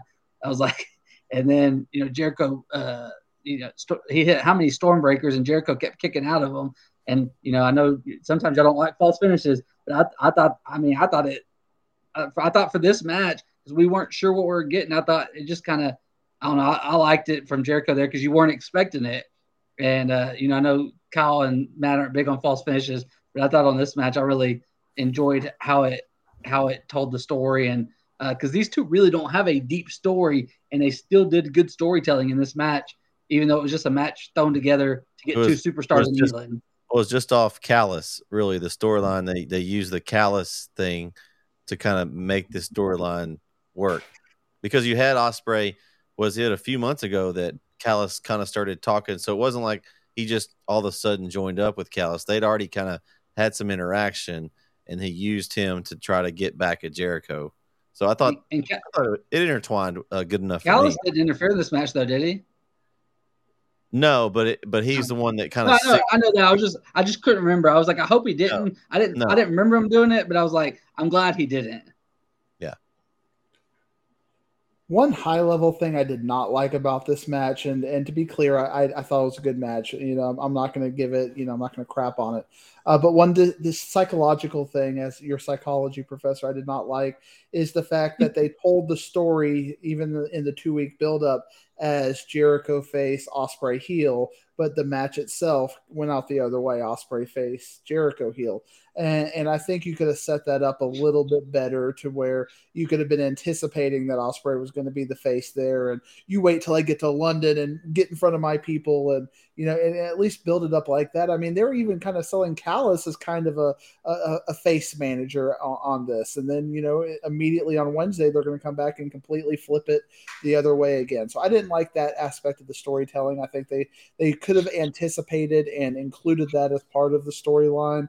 Because like when Bret Hart used to go to Canada and they would flip the crowd there, you could know what's happening. Even when MJF would go to Long Island, you knew it was going to happen. So you could flip the crowd and understand that it was going to happen. They didn't do that there, and I didn't like that aspect of it. But the actual match, could Ospreay make it, get a good match out of Jericho? The answer was yes. Your cat's going to come off the top rope on you, Kyle. Off the ropes for real. Off the ropes. I couldn't hold it in there. I was like, wait, I saw something climbing Kyle's wall.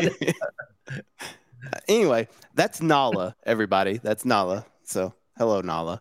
One thing I wanted to mention earlier about that 6-man tag match. Does Takeshita not have his own theme music? He had to come out to Callis's just long one note. What are we doing? Takeshita don't have his own theme music. We can get Fozzy to play live and all this other stuff. We can't get Takeshita's own music. Anyway, I enjoyed this match. I really enjoyed it. I thought these two worked really well together. I like the part where they kind of used each other's finishers on each other. It was fun to watch. The last 5 minutes or so was the best part of the match and here, let me clarify the false finish thing.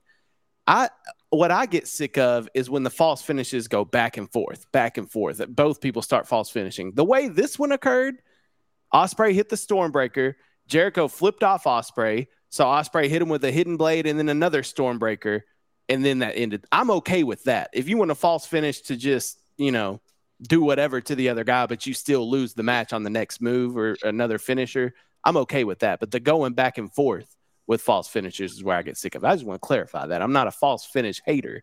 I'm just a false finish swapper hater. That's what I'm a hater of. Oh, all right. Next match is one we had to add to the card. We had the House of Black lose their tag team titles to the Acclaimed guys. Scissor me, Calio. All right. No, but it wasn't Daddy A this time. I'm gonna keep this PG. It was Bad A. Billy Gunn was here. Man, the crowd. And we picked this one kind of over text, and I thought about it for a minute, and I was like, "There's no way they bring him back and they don't take the belts." I mean, at this point, House of Blacks had the belts for a good run, and I really enjoyed this match. I mean, Billy Gunn's another one of those. What is he? He's got to be close to 60. I mean, but he looks phenomenal. He's 59. Still working. He can still work in the ring. He's not a guy that's going to go out and be a singles guy, but he works really well with the Acclaimed. You know, everyone loves him. I really hope they give them a nice run with these trios titles, because everyone loves the Acclaimed, right? Yeah. I love the Acclaim, but I wouldn't expect that. He just retired. I guess he retired his character, but he just retired like 2 weeks ago. And now he's already back winning titles. And but yeah, he's 59, about to be 60. This match was, the card was going in. I knew they added this match, and I was like, man, things were going. I was like, wait, are they just not going to? But they kept mentioning it. But I thought it was weird that where they placed it, and I guess it was to give the fans a chance to cool down from Ospreay Jericho before they got back amped up for MJF and Adam Cole. I don't know, but they were pretty hot for the finish of this match, though, Brandon. Yeah, they were. Yeah, and Audrey got a crap ton of matches on this card. This was like her 5th or 6th match that she was referencing, but there were more than 2 refs, because I saw at least 3 or 4. But she had every other match she was reffing, so she was busy on. Well, they had to keep some back in case the ref get knocked out. You know how that is. You had to, send somebody in. Or wait, you had to have like 10 refs for the Stadium Stampede. Yeah, that's true. That's true. I'm going to give an unpopular opinion. It's one that I don't even want to give, and it's just kind of a developing thing. But I'm starting to trend down on the Acclaimed. And I liked heel Acclaim, and I wish we could get heel Acclaimed back. I love that's like when we're trying to fight, we're trying to fight for our spot, and we're going to say whatever we can. And now it just seems like a little more corporate and rehearsed. And, we have a zinger every now and then. And I feel like the fact that, and we're seeing it more and more now, that when they're having to wrestle against really good wrestlers, they're clearly kind of like the sore thumb sticking out. If I'm looking at that House of Black versus the Acclaimed and Billy Gunn, the House of Black is a clearly better group of wrestlers. They're a better team.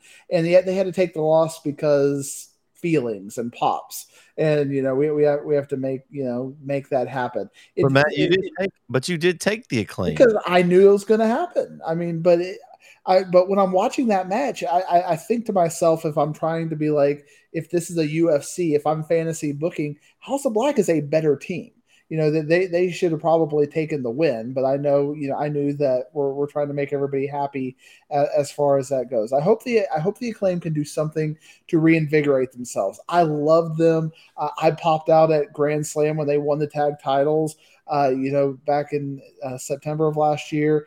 It's just it's getting a little stale for me. They got to have to reinvent themselves. And Chris Jericho prides himself on, different iterations of that.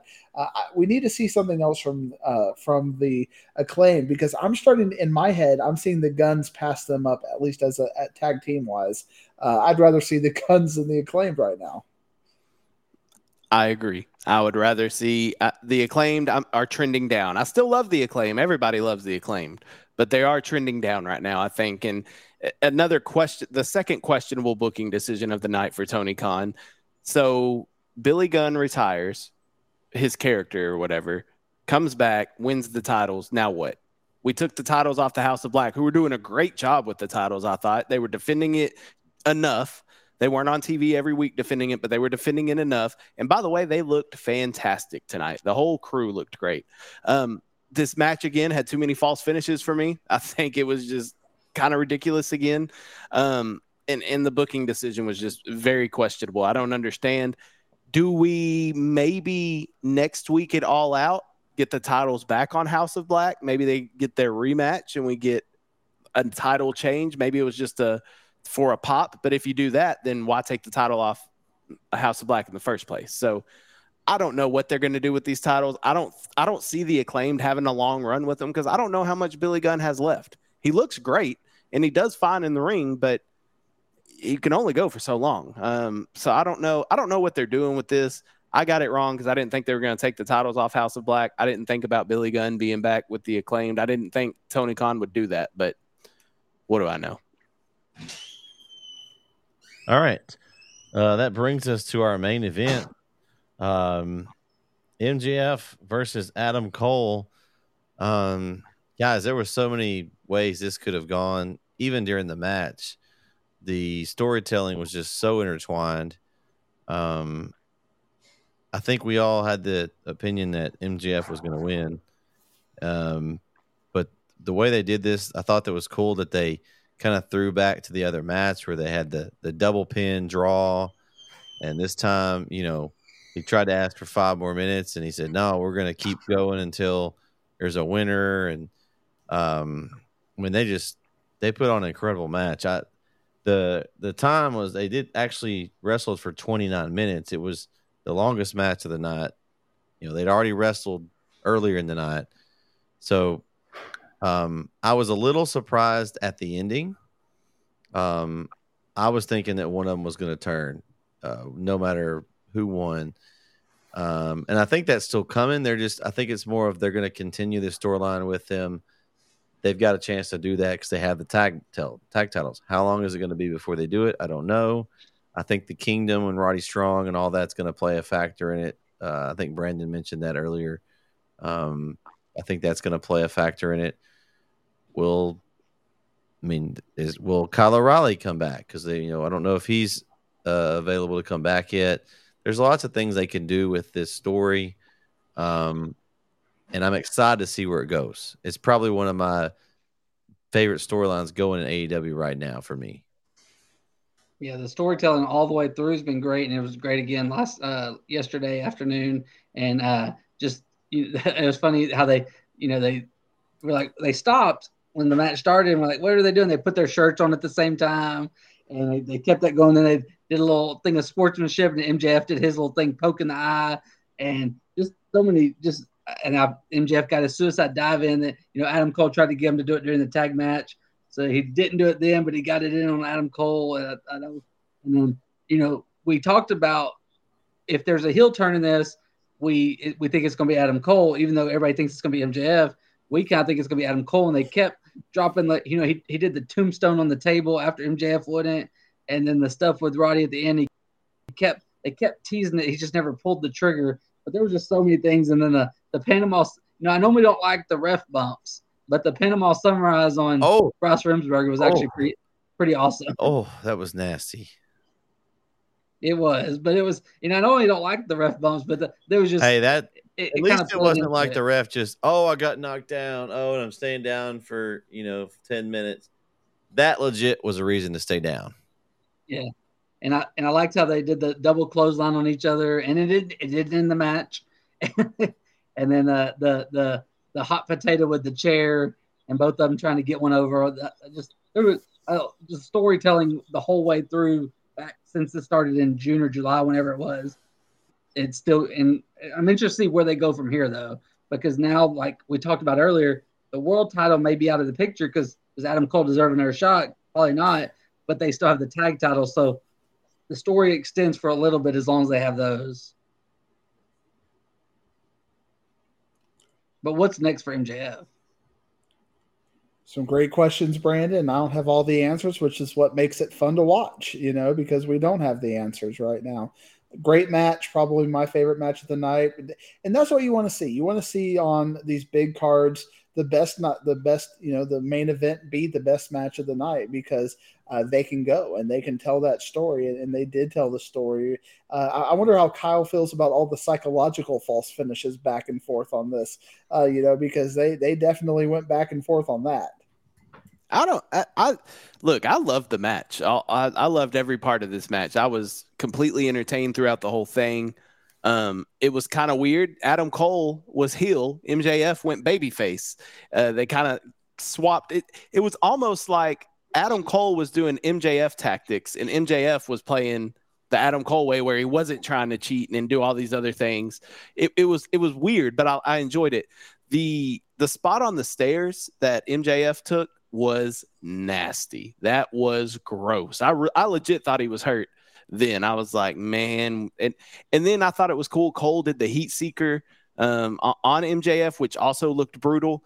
And I'm with you. The match ending in a draw with the double clothesline was chef's kiss storytelling. I mean, that was phenomenal. It was great. But I was a little worried. I was like, no way, they're not ending the show on a draw. That would have been the worst ending to a show in history. I was like, you've got to be kidding me. But then they called back to the 5 more minutes in MJF. No. And I'm like, oh, okay. And he's like, no, we're going to keep her. Okay, let's go. Let's do. And then, like you said, Brandon, the Panama Sunrise on Bryce Remsburg, shout out to Bryce Remsburg for taking that. That was crazy. That's not an easy one to take either. No.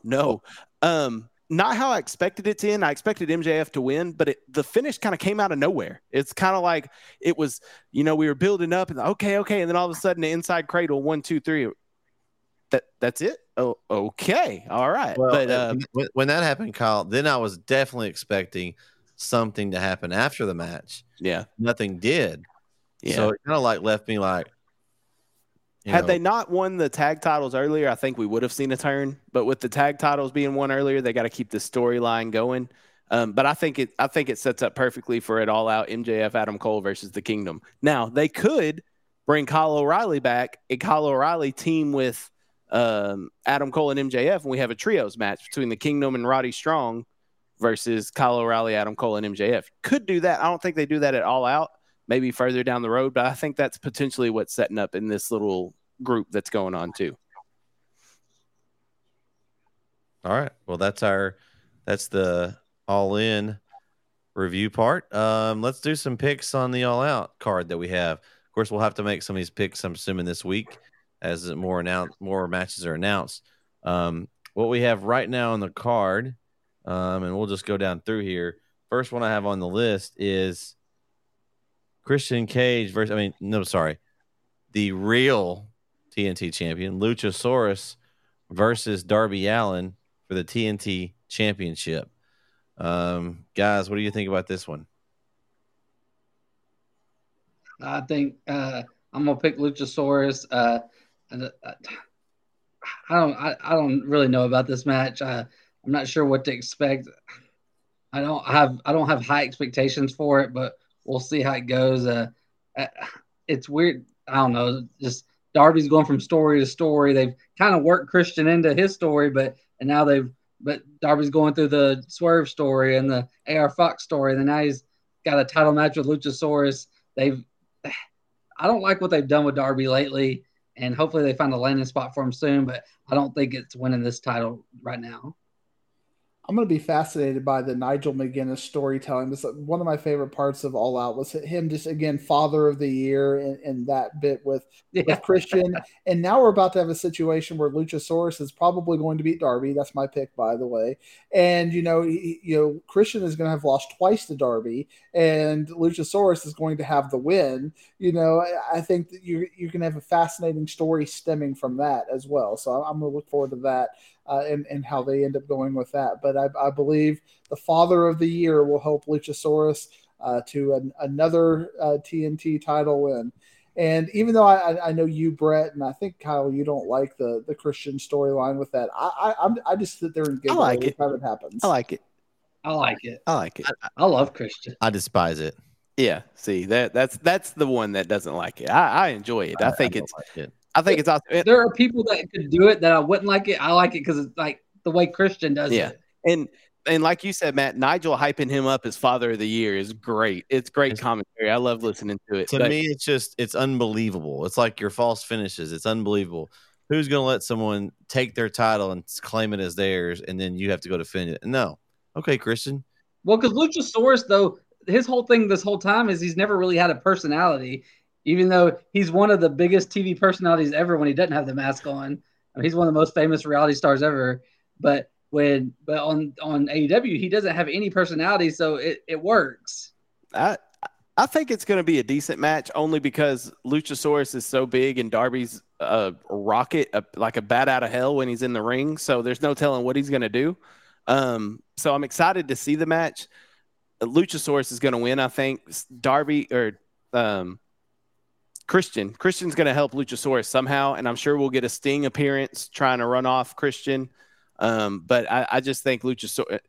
I think it's too quick to take the title off Luchasaurus. The man hasn't held the title. Christian's been holding the title. So I don't think Luchasaurus can't lose the title if he hasn't held the title. I don't know. It's a weird thing. I think Luchasaurus wins. Yeah, I agree with you guys. It's Luchasaurus. I think eventually he's going to lose it. Somehow he's going to get mad at Christian. Somehow down the line that plays out at some point, and that's when he loses the title. Not sure how it's going to happen, but that's how I think he's going to end up losing it. The return of Marco Stunt. Oh, you could have Jack Perry come back and be they're a heel team now. They're all together.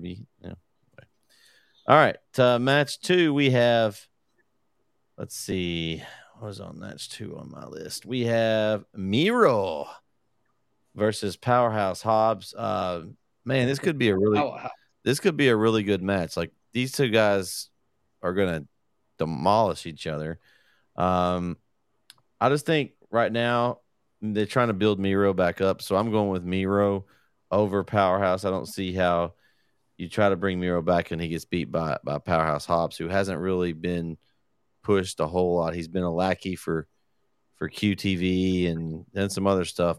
He even had the title for a brief moment, but I just think it's Miro here. I'm taking Miro. It's game over for Powerhouse. It's a game over, and Miro's gonna. We'll get about a 6-7 minute match, and so. What they call this on WWE, like big men slapping each other. Big meaty men slapping meat. There you go. We're going to have that. Vince McMahon is going to sit there jealous, like, I wish I could have this on my show right now. Hey, but Professor, this should be Big Miro versus Big Powerhouse Hobbs. Right. Well, if you're going to be WWE TV. What can you do? I love Miro's promos. I think you got to build him up. I want to see what Miro can do. The crowd absolutely loves him, and let him run a little bit. I'm taking Miro. Another questionable booking decision by Tony Khan. Neither one of these people can afford a loss, but somebody's got to take a loss. You need to build both of them up, so why book them together? No earthly idea. I'm with y'all, though. I think Miro is the one. He just returned. I think you need to build him up more than you've had your opportunity with Hobbs. You fumbled the bag with Hobbs multiple times. It's time to give Miro an opportunity. So because of that, Miro's going to get the win. All right. Next up, we've got Chris Statlander versus Ruby Soho for the TBS Championship. I'm not sure how many times I've seen Statlander defend this title, guys. I don't know if maybe I just haven't seen her. Maybe she's doing it on Rampage that I have missed, because I haven't seen her on Collision or on Dynamite lately. I just think she hasn't had long enough. It's too early. I think it'll be a good match with Soho because she can go in the ring. But I think Statlander retains. Yeah, I think same. Statlander wins. I hope they had some matches because this card's not very intriguing to me. It seems like it's gonna be a very good collision. Yeah, Statlander wins this match, and I think it'll be a better match than what we probably saw at All In. I think they can go. Both Ruby and Statlander can go. So I think it'll be. I've already kind of set my bar as a 3-star match. So we'll see if they can exceed that or if I'm going to be disappointed. Brandon, I think the problem we're having with this card is that we're getting wrestling fatigue because we just had a big pay-per-view with All In. We got Payback this weekend. We have All Out this weekend. And this All Out show kind of feels secondary to the All In. The All In seems like it was the major leagues, the Super Bowl, the big thing. And All Out kind of seems like a side piece, like it's over, on the side. So they should have called it All In Backlash. Yeah, basically. So I'm with you, but looking at the Payback card for WWE doesn't look much better either. So I don't know. Either way, I'm taking stat. Short answer, stat. To save Brett, time. if you expect me by Monday to have watched all of these shows, you got to be dedicated, Matt. Absolutely dedicated to your craft. Watch How it many while you hours sleep. of wrestling can we watch in a week? Now I got to start going back to get ready for Payback. I got to get SmackDown and Raw, and I'm gonna have 5 hours of AEW to get ready for another 4 hours. There's something called the fast forward remote. You just look at the match, you just skip to see who wins. You check the storylines out, and then you're good. Kyle was right. Wrestling fatigue is kicking in at this point. And how stupid is this? I mean, almost all wrestling fans, if you had the Venn diagram of wrestling fans and college football fans, there's going to be a lot of overlap. So, we got the first weekend of college football, and now we got to do all this wrestling too. I'm going to be honest with you. I'm undecided about buying this All Out pay-per-view. I'm undecided about it only because I don't want to spend $50 in back-to-back weeks. And two, I don't have to pay for the Payback pay-per-view, but I don't. We need to talk. We need to talk soon. Then we'll take the money out of it. Then I don't want to watch back-to-back pay-per-view. I don't want to watch pay-per-views back-to-back weeks of the same company. Like AEW was doing a great job of not having pay-per-views every month like WWE does. And now they're having 2 in back-to-back weeks. Do we think they've already announced the All In for 2024 in London again? So do we think they end up moving All Out? Or are they going? They need to. Surely. They feel nostalgic and like, oh, this has always been the beginning of September. I don't know. I don't think you can, because I think they're seeing this year that it's just. I mean, you're putting a strain on people that can't override the system and have to pay for these pay-per-views. You're putting a strain on casual wrestling fans. Like, you're asking for $100 in 2 weeks for wrestling, which, yes, all in was worth $50. Absolutely. It was a great show. I'm not confident All Out's going to be that way. Now, Tony Khan is Mr. Pay-Per-View. He delivers somehow. When the build doesn't seem right, he still delivers. So, yes, I'll probably still watch it, and I'll probably still buy it, and I'll probably begrudgingly do all that. But it's the point of the fact of the matter is we don't need to have back-to-back pay-per-views, okay? Well, maybe make sure you message Bret tonight. Just make sure you go talk to him. Yeah, we need to talk, Kyle. All right, so match number 4. Now that gets better. These last 2 are better. I'm looking forward to the last 2. It's going to be either Orange Cassidy or Zero Miedo versus John Moxley for the International Championship. Now, hold on. So Penta's okay again. He's not the red-suited Penta. It's the normal Penta El Cerro? Yeah. Which one are we getting? It says Penta El Cerro Miedo. All right. Yeah, it's not Obscuro. Okay. Are we getting the Demon, the Prince, or Finn Balor? Like, what are we getting here? I'm excited to see Moxley and Cassidy. I think that could be a really good match. Now, Cassidy's had the belt a long time, and this I have to make me really think about this one. And I think it's time for a new champion. I think that's John Moxley's going to go over here. As much as I love having Orange Cassidy the champion, I think that it's going to go on Moxley, and he's going to be the one that defends it because he is on TV a lot, and they do the International Championship a lot. Now, they may change it to the AEW International Hardcore Championship, but I think Moxley's going over here and is going to take the win here in this one. And so, since you think this match is going to be Orange Cassidy versus Moxley, it shows that this is AEW, not WWE. Because if this is WWE, it'd be a triple threat match. Because they would do something in that Orange Cassidy Penta match. They wouldn't have a winner, and they'd both get to face Moxley, and it'd be a triple threat. Like, it would be guaranteed a triple threat if it's WWE. But I do think it's going to be Moxley against Orange Cassidy, and I would feel like we got to have a title change on this card, and this there's only 2 titles up. I think this is it. Yeah, I think Moxley's going to win. And will he open every show now, or will Orange Cassidy still open every show? That's the big question afterwards. Going 3 for 3. I'll be interested to see what Kyle, if he's going to go with the 4-peat on this one. But they're really telling a long-term story that Orange Cassidy is tired. He's hurt. I mean, his orange punches are lacking in effectiveness. They've been really slow playing that story. I think Orange Cassidy has probably been authoring that, kind of telling his demise. And I think Jon Moxley is finally good enough to take advantage of those elements. I thought I was going to be against everybody else by picking Moxley, but I see that I'm with the majority here. So I'm taking Moxley as well. I thought that they were going to take the belt off Orange Cassidy in that Battle Royale, however many months ago, and they didn't. I can see them taking the belt off Cassidy to give it to Mox. My only issue is, I guess it's not an issue.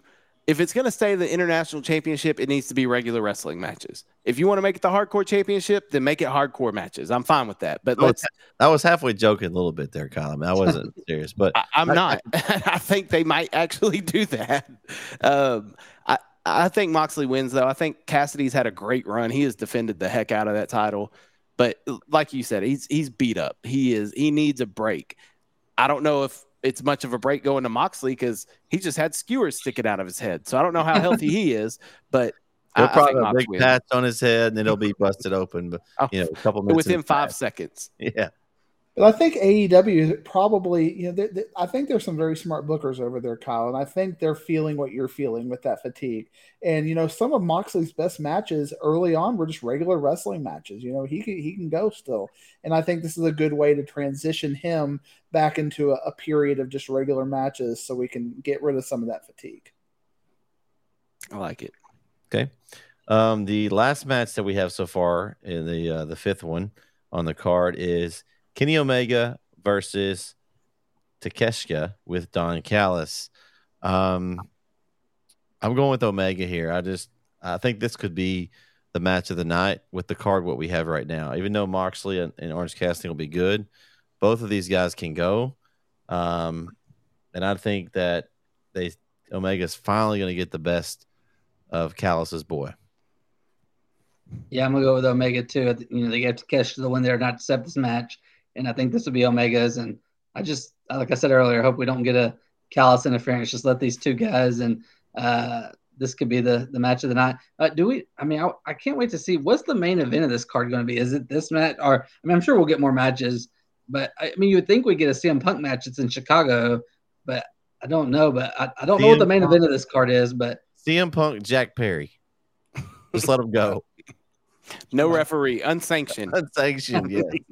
I would be entertained by that. I know it's a joke, but I would be entertained. 100%. That'd be a good way to get Jack Perry a little bit of exposure as far as that goes.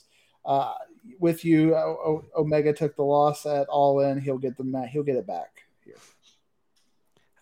I'm torn on this one. I can see it going either way, honestly. I know one of the many theories we abide by here on this show is that, if you lose the previous pay-per-view, then you got to win the next pay-per-view. What theory is that? We need to talk to our theory expert. It's theory 1243. 1243 is that theory. Okay. I could see Takeshita pinning Omega taking the fall for Takeshita to put Takeshita more over to kind of further that. I could see that happening. But I'm also with y'all. Omega needs a win. I don't know if we're going to be lucky enough, Brandon, to have no Don Callis effect. I think he gets involved somehow. And if it's not him, then somebody associated with him gets involved. And I just don't think we're going to have a clean match. Yeah, probably. Don Callis with the letter opener. I don't think, I hope we do. I just don't think we're going to have a clean match.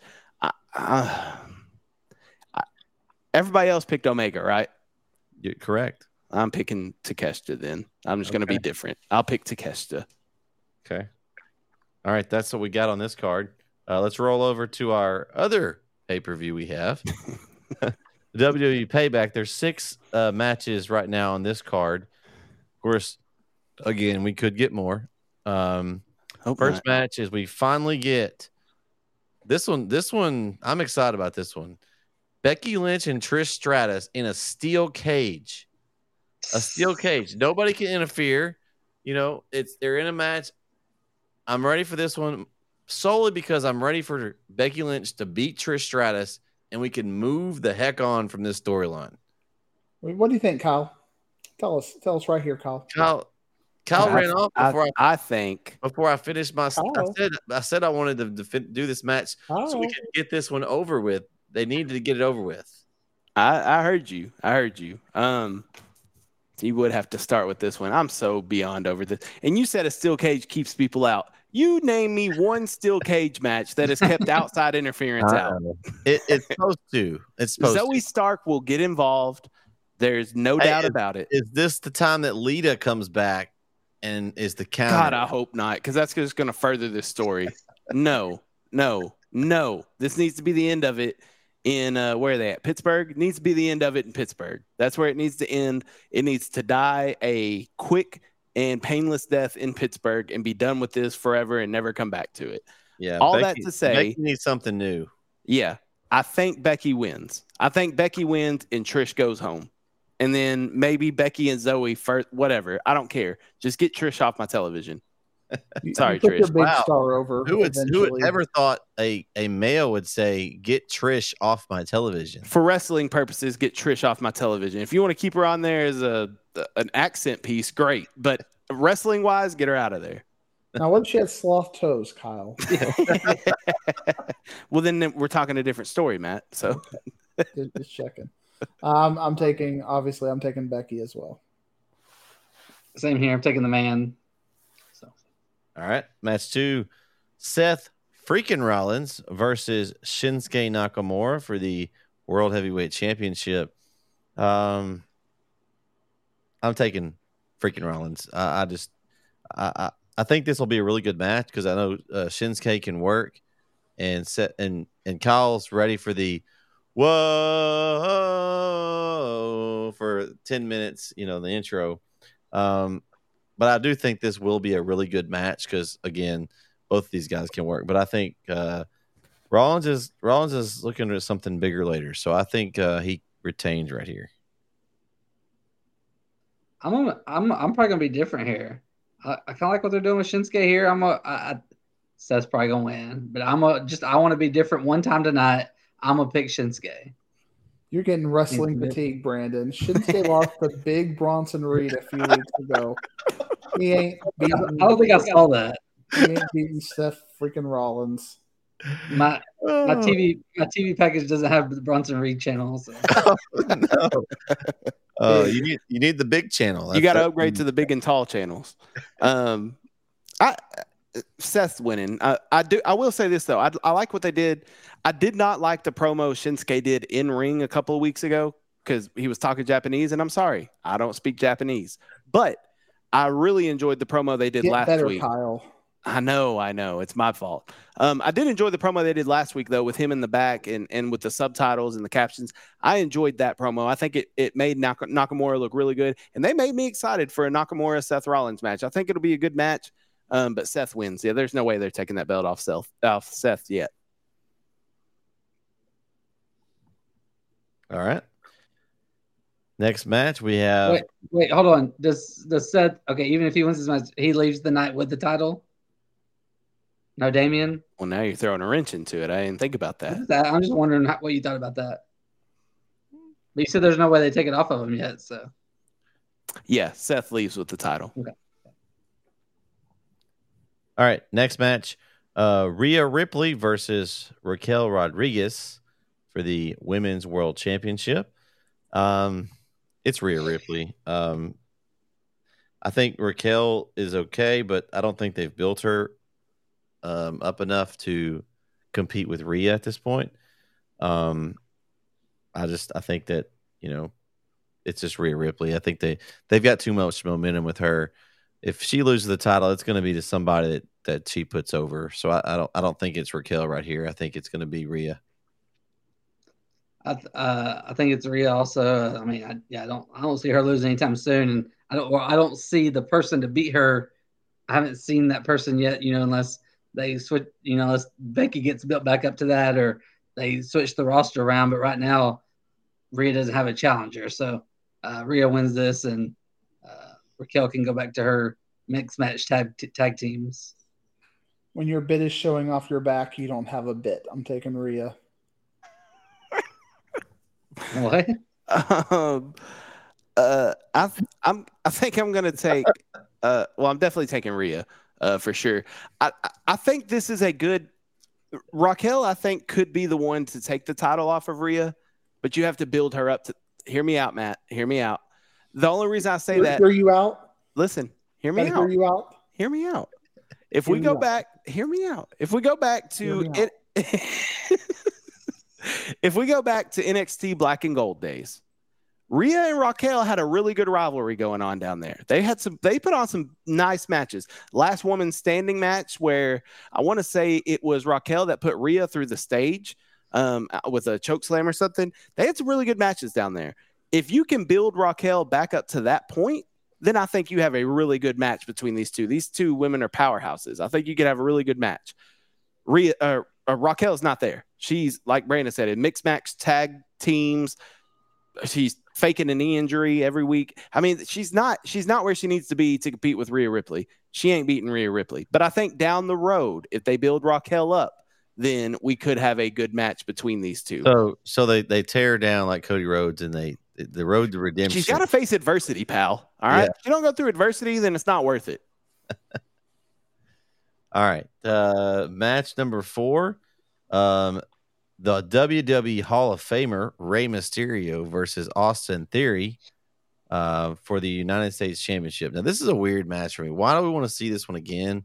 I just saw this match, and it doesn't make any sense.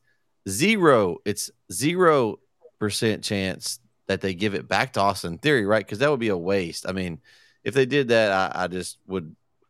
I mean, not that I would be surprised, but I just don't see that any part making sense. Theory's kind of on the way down, but the other part of me is like, okay, so who's coming after the belt, and who I think's coming after the belt? Yeah, is that Rey Mysterio versus? I mean, is that the match you want? I don't really know, but this one's hard. I'm gonna let you guys go first because I'm still torn. I've got a theory, no pun intending, of why I want a certain person to win, but it's for another match. Do you have a number for that, like Kyle did for 1243? Yeah, this is theory 248. Okay, it's like the list of Jericho here. It's the list of CM. I'm going with Ray, and they kind of teased him in LA Knight, but what I'm thinking is we may get Ray and Santos because Santos, this was supposed to be Santos's match, and even though Santos never beat Ray technically either, Santos got to move on because Ray got hurt. Well, then Rose got hurt. I could see you would get a fall, and then Santos like, hey, this is my title, and it may not lead in a turn. I think it'd be cool if it's a turn, but I think it just may be, hey, I want my title shot and maybe a friendly title match. But I think we're getting a Ray and Santos match just because of the way with the injuries and everything, how it happened. This is such a season premiere of SmackDown sort of card. I'm going to take Ray, and I agree with you, Brandon. I think we're going to see Ray and Santos, and maybe Santos will pretend he's Christian and say he's the real U.S. champion and hold it around for the LWO, and who knows. I didn't like the decision of putting it on Ray. I'm over Rey Mysterio. He's a great Hall of Fame wrestler. He did a lot for the industry. Dominic. I would rather see Dominic in the ring than Ray right now. I would rather see Dominic than Ray. I'd rather see Dominic do anything. Yeah, but yeah. Yeah, I'm just over Rey Mysterio. I don't understand why they put the title on him in the first place. So here's to hoping Vince proves me wrong, but I don't believe it's going to happen. But I'm still taking Theory. I'm taking Theory. I don't think it's going to happen, but I'm taking him just because I'm trying to put that into the ether. So hopefully it'll happen. Yeah, I'm not sure. There's a Yeah. lot going on in this little U.S. title kind of picture. You've got the Grayson Waller roaming around. You've got L.A. Knight. You've got. Grayson Waller can't get a win, so he's not going to win the Well, I'm just championship saying. anytime soon. I know, but I could see this turning into some kind of 4-way Probably match later down the line or something. The way they've probably kind of probably at Fastlane. Fastlane, I bet we see a Theory, Mysterio, Santos, Waller 4-way. Yeah. So if that's the case, I mean, that's where I think it's going, and that's why I think Ray keeps it here. But I think somewhere down the line that it goes somewhere else. I think if we do the 4-way, that would be a way you have some faces and heels in there mixed together, and you could have a match like that. So I think it's Rey Mysterio for now, but just because it would be like you said, why would you take it off of Austin Theory just to give it back to him? That would make absolutely no sense. So It I'm would going be WWE being WWE. yeah, but I'm gonna go with what I think is going to happen, and that's Rey Mysterio with the win. No, I never thought I would think this. I'm just going to go on a little mini rant. I know we're in like hour 4 here of this kind of a thing. I've been waiting But for a mini rant. it's like wrestlers now when they go to Raw, they're really thriving. You have Gunther over there thriving. LA Knight had his best promo, a SmackDown guy over on Raw. And SmackDown is just so fast paced because they're trying to get everything in there and trying to get all their stars. I'm really enjoying Raw much more because they can actually take the time and try to tell some of these stories and enjoy some. I'm even liking kind of the Imperium, kind of the little struggle there with the little fighting there. Whereas SmackDown is just that I can get through a SmackDown episode in about 18 minutes these days. You know, you're talking about the fast forward, kind of a thing. But Raw, I probably spend about an hour on Raw. So I'm really enjoying the pacing of Raw a little bit more. And I always thought that third hour of Raw would be a little bit too much. But the way they're using it to be able to tell some of the stories right now, if it's coming from SmackDown and it's not the Bloodline, I just don't care. All right. Match number 5. L.A. Knight, versus The Miz. It's L.A. Knight. Miz doesn't win matches anymore. Just being honest. I don't know there's much more to say. Same. I think pick an LA Knight. If they don't put the title on L.A. Knight soon, I'm going to riot. I mean, he's hot. It's his time. He deserves it. Like, he went from being a male model person to the most popular star right now going, I think, individually. So thank you, Triple H. Yes. This match is like 5 years too late because like the LA Knight we have now and like the Miz from like 4 or 5 years ago could have had an awesome feud and story, but I'm not excited about it now. And just because also they haven't built it up the way, but I mean if this was Miz like 5 years ago, like I mean that'd be like almost like a dream story, dream match type thing. But now it's just it's LA Knight, get a pop and get a win and get out. LA Knight will win, and my prediction is this is going to be a much above average match. I think of that Miz Ciampa match on Raw. That was like a no holds barred match about 2 or 3 months ago, and I was impressed by that match, and I think he will be able to give LA Knight that rub and that push and a good match on top of it. So I think LA Knight, with the caveat that y'all will be impressed by the match. Where's Ciampa actually? He's with Raw. I know, but like exactly where is he? Yeah. That guy can work and he can't get on any time on TV. I don't understand. I'm gonna take obviously LA Knight as well, but I will say, Brandon, you said this hadn't been built up. They had a couple good promo battles between the two of them.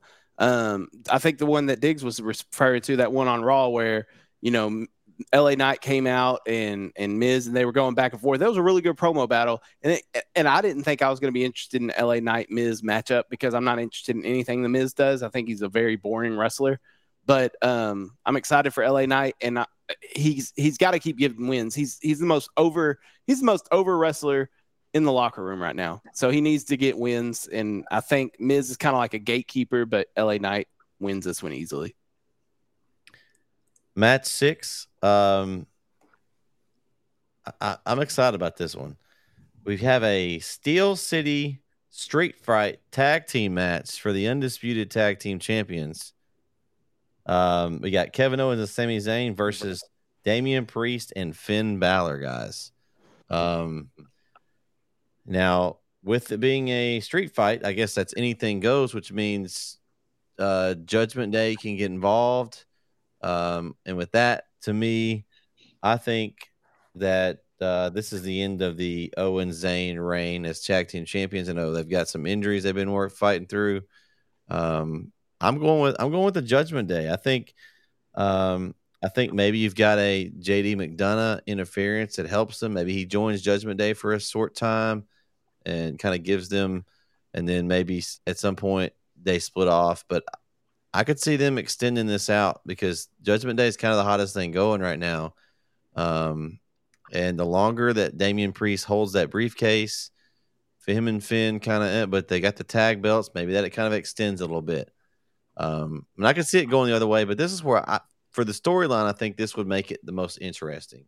Kind of Sammy and KO, that it's kind of fizzled out with them. Not that they're not popular, but they went through their whole storyline with the bloodline, and it's just kind of been kind of blah since then. They're fighting with these random folks every week. They're teaming up with different people.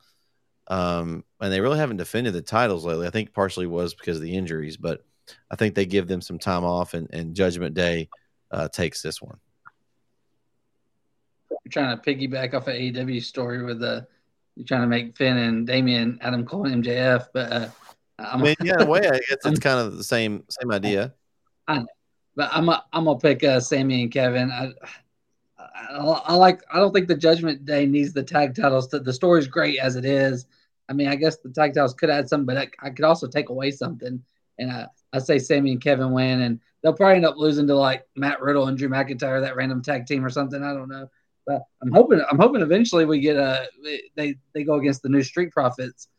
But I think Sammy and Kevin win, and we see more added to the Judgment Day story, but not with winning the titles. We see maybe some dissension after the match with maybe McDonough cost them the match. Yeah, I agree with Brandon. Brett, I think you're taking the L on this one. If there is some sort of injury thing, this is a good enough storyline to be believable. It's not like we're having, Bronson Reed and, Ciampa take the titles off of them or something. They've been built up, and it'd be like if Drew McIntyre beat Gunther. It's unlikely, but it's believable. And I think Damian and Finn beating them is believable. So I acknowledge you, Brett. I acknowledge that your pick is the street fight. If it was a regular match, but having the street fight aspect, that would give Sammy and KO could stay strong because if they cheated and did something shenanigan wise, it doesn't put them down, but it would be an easy way for Judgment Day to get the win. But the opposite side of that is we don't see Cody on here yet, and Cody can get involved and help with shenanigans as well, and help KO and Sammy get that win. I think it'll be a great match, so I think that's going to be one of the elements of this thing. It's going to be a fun match. But because they don't have a story for Sammy and KO right now, and they deserve a story, if they lose here, they got to be off TV for a while, and I don't think they can afford to lose them. So I think they're going to keep the titles. I was with you for a second, Brett, and then I had to jump ship. But I'm taking KO and Sammy. I think they're going to win it. I was with you where I think that Judgment Day will get involved. Rhea will be out there. Dom will be out there. I'm sure JD McDonough gets involved somehow. And I can also see Cody Rhodes getting involved to help out KO and Sammy. But my main reason is because just what Brandon said. I think that this is to further the Judgment Day storyline, not to get the titles off of KO and Sammy at this point. I agree with you. I think they've reached the pinnacle of what they could do with those tag titles right now. It's time for them to lose them. Not to the Judgment Day at this point, though, because like you said, the storyline for the Judgment Day doesn't need the titles.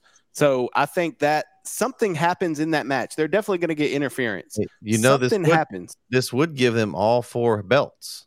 That's not going to happen. But the belt collectors. Something happens in this match where maybe JD McDonough gets involved, but they don't want him involved, and he screws up the match for the Judgment Day. Something like that's going to happen where KO and Sammy are going to retain, I think. But I'm with you. I can see KO and Sammy losing the titles soon, but I don't think it happens this weekend.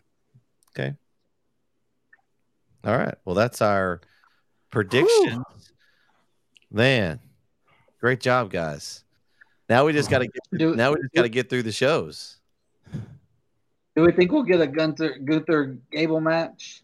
I'm saying that as a possibility. Well, and I've heard that, but it might have been made tonight. We don't know. Next time they have a match needs to be after the Honky Tonk record's broken. Like we need to get that passed so that we at least can believe that Gunther has a shot of losing. Until he gets past that, he's not losing the belt. We kind of all it's kind of all well known that they're trying to get that record off the book. So I would rather them have the match later. If I can't remember when he breaks it. It's coming up.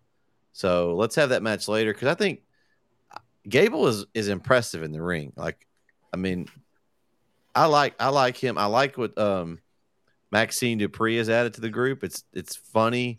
It's given them something else to kind of have in their group. With her like getting trained by Gable, and because she wasn't a wrestler before, and so I like that. I think they've done a good job with them, making them kind of relevant again, because they kind of got stale for a while. So I don't know who beats him, but I mean, I think Gunther needs to lose it at some point so he can go after the big belt. So, all right, well. Everyone's so excited about watching the pay-per-views this weekend. I can just tell by your faces. And I'm sure we'll have some more matches added, but it should be a good weekend. I mean, I think it's going to be tough to live up to last weekend's show, but we never know. It sometimes surprises us on occasion. If there's a match that you're looking for that's added, has anybody got any that you want to throw out there that's like your one you want to see but either show as we close? I mean that they I don't. It'd be quick now because since he's been got back. I mean, Jimmy J. I mean, it's a possibility. And if that happens, you get the bloodline. So I mean, you're always gonna be intrigued by that. And then, but I mean, other than that, I can't. I mean, we got to add something to the AEW card because there's not a main event there right now. So we got to. I mean, but I don't know. We all agree that CM Punk's got to be on the card. I mean, you're not gonna have a I don't want to see him and Joe again. No, and I don't want to see him and Ricky Starks again. So maybe it is Jack Perry. Who knows? That would be entertaining. Let's do CM Punk Andrade. Let's just random as hell, but it'd be fun at least.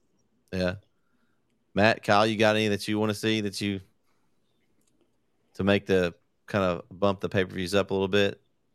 I can't believe people are actually paying to see this Payback thing. This is ridiculous. On the AEW card, don't add many more matches. I don't need another 4-hour pay-per-view. I mean, I don't. I don't. You don't want to get your money's worth. I don't have to pay for it if I talk to you. Oh, so you don't know that. Hang out, Kyle. I got you. Let me talk to you. Yeah. What you want to talk about? I don't think any of the matches need to be added. I think let's just get through this weekend, and then so we can have a break on some pay-per-views, and then and reset. I don't think we see Jimmy or Jay. I think that's going to be held off till maybe Survivor Series. I think they're going to leave Jay off TV for a while, but yeah, I don't think I wouldn't add anything. I just don't want another 4-hour pay-per-view. Jay Uso shows up at All Out. That would be interesting. Oh, well, that's going to do it for this episode of Off the Ropes. I'd like to thank everyone for tuning in. For Brandon, Matt, and Kyle, and Jeremy at home not being here, we'll catch you next time. We'll be back next week to review these pay-per-views and tell you, was it worth the money or was it a waste of time? On the Disrespect Sports Network, it's Bret Swinney. Good night, everyone. Yeah. Yeah.